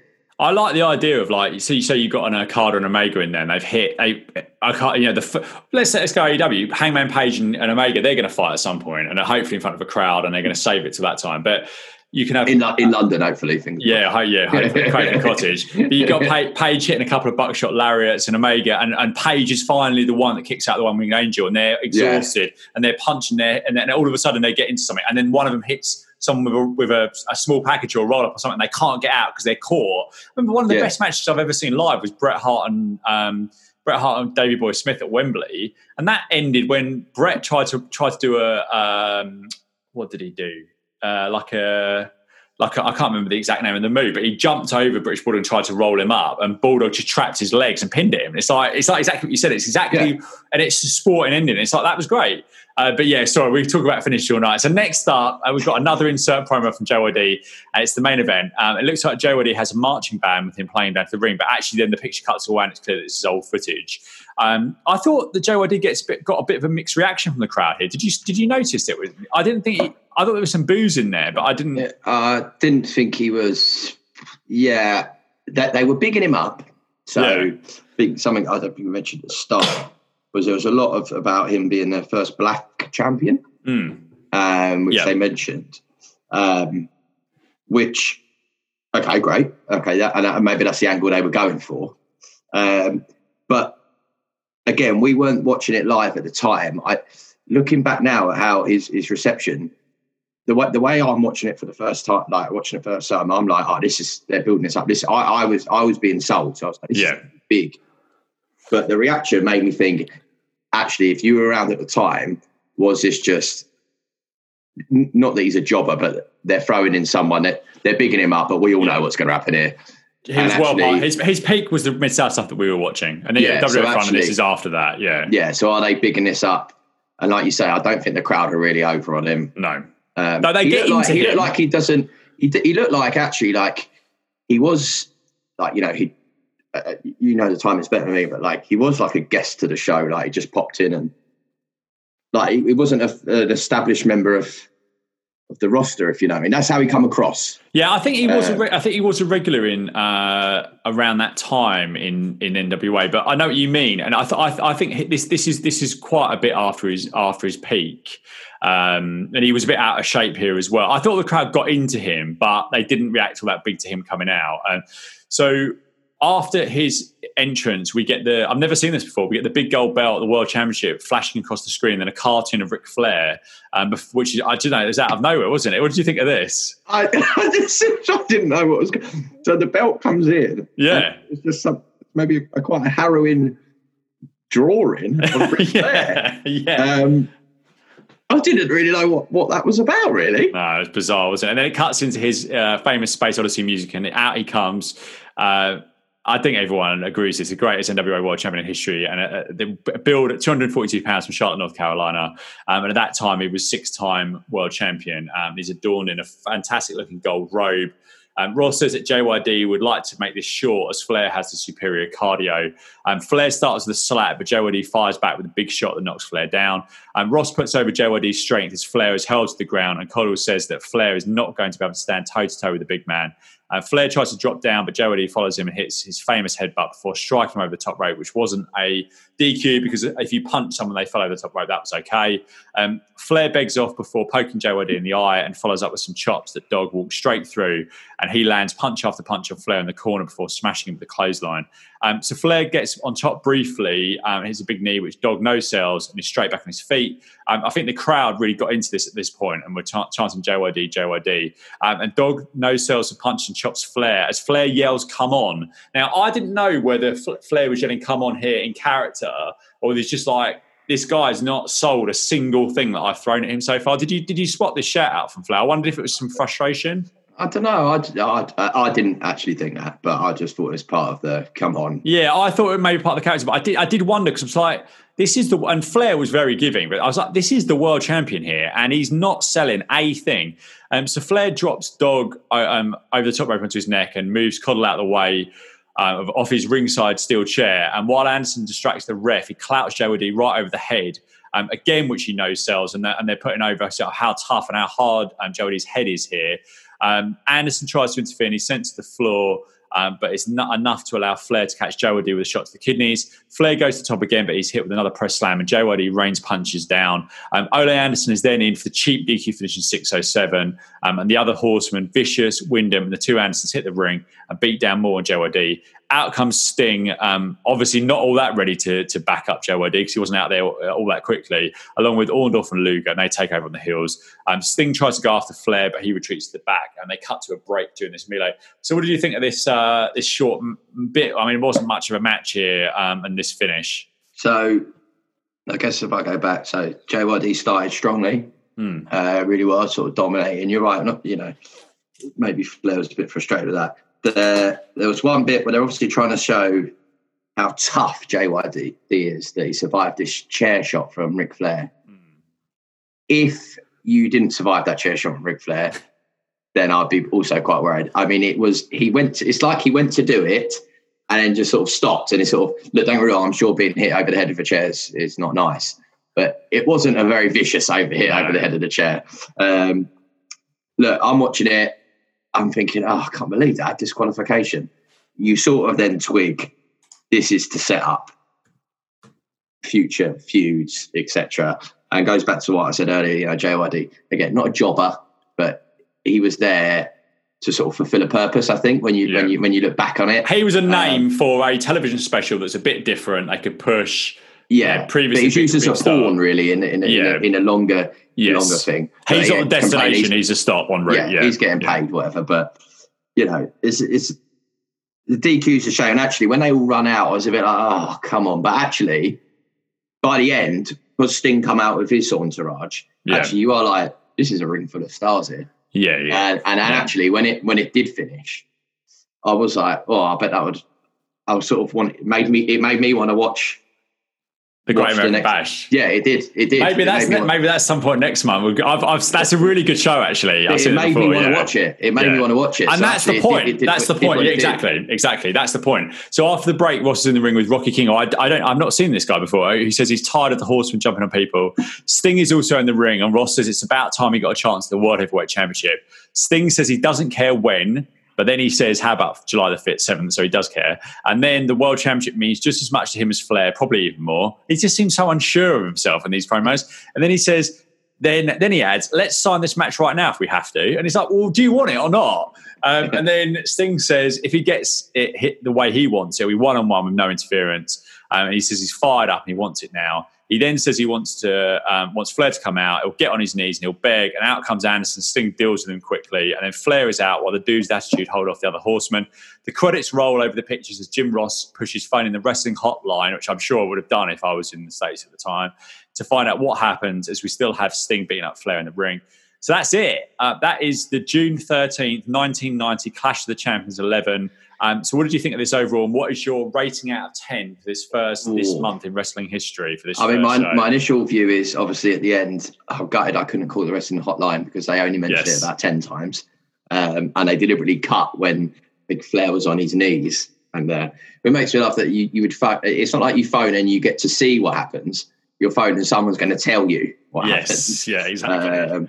Look, overall, I really enjoyed it. Every single match had something. Okay, it's like any main event, wasn't it? Right? And actually, going back to what you said originally, if this was just a TV show, it's not bad, exactly. Pay out of 10. Whew, you know what? I enjoyed it, so I'm going to give it. I'm going to maybe hit a 7 on this. Oh, really? Okay. I'm going to go 6.75. So I was if that main event had been a proper finish, I think it would have got all 7. And I'll tell you what, 7's bloody good because there's not too many wrestling episodes now that I would give a 7 to. So. Again, it's a TV pay-per-view show. Yeah, I enjoyed it. Yeah, exactly. And as you say, the primary objective of this was really selling the pay-per-view, and you got an entertaining couple of hours out of this as well. So that is great. So Dan, thank you very much for joining in the show, and you're going to be regular going forward. So we're going to speak to you next month. I think we're doing the New Japan stuff next month, aren't we? Yes. In July at some point. So Fight TV have got a list of 12 sort of greatest New Japan matches. Or certain sort of must-sees that we're going to run through next month. So where can people find you online? At Dan PFFC. Previously spoke about Fulham and the Dallas Cowboys, but now I whack a bit of Mid-South in every so often. So yeah, why not? Free to follow. Yeah, absolutely. And we're Fulham have got our first game back after lockdown on Saturday. So maybe mute me on Saturday. Yeah, keep your finger. Other than that, follow me, please. Mute us both because I think we're probably both be in bad moods. But yeah, Dan, thank you very much again, and we should chat soon. No worries, man. Thank you very much for listening to this week's episode. If you've enjoyed the podcast, please head over to iTunes where you can subscribe, and perhaps you'll even be kind enough to leave me a lovely 5-star review, which would absolutely make my day. If you're interested in guest hosting, please contact me via the Mid-South Moments Twitter account, which is @midmoments, and I look forward to speaking to you all again very, very soon.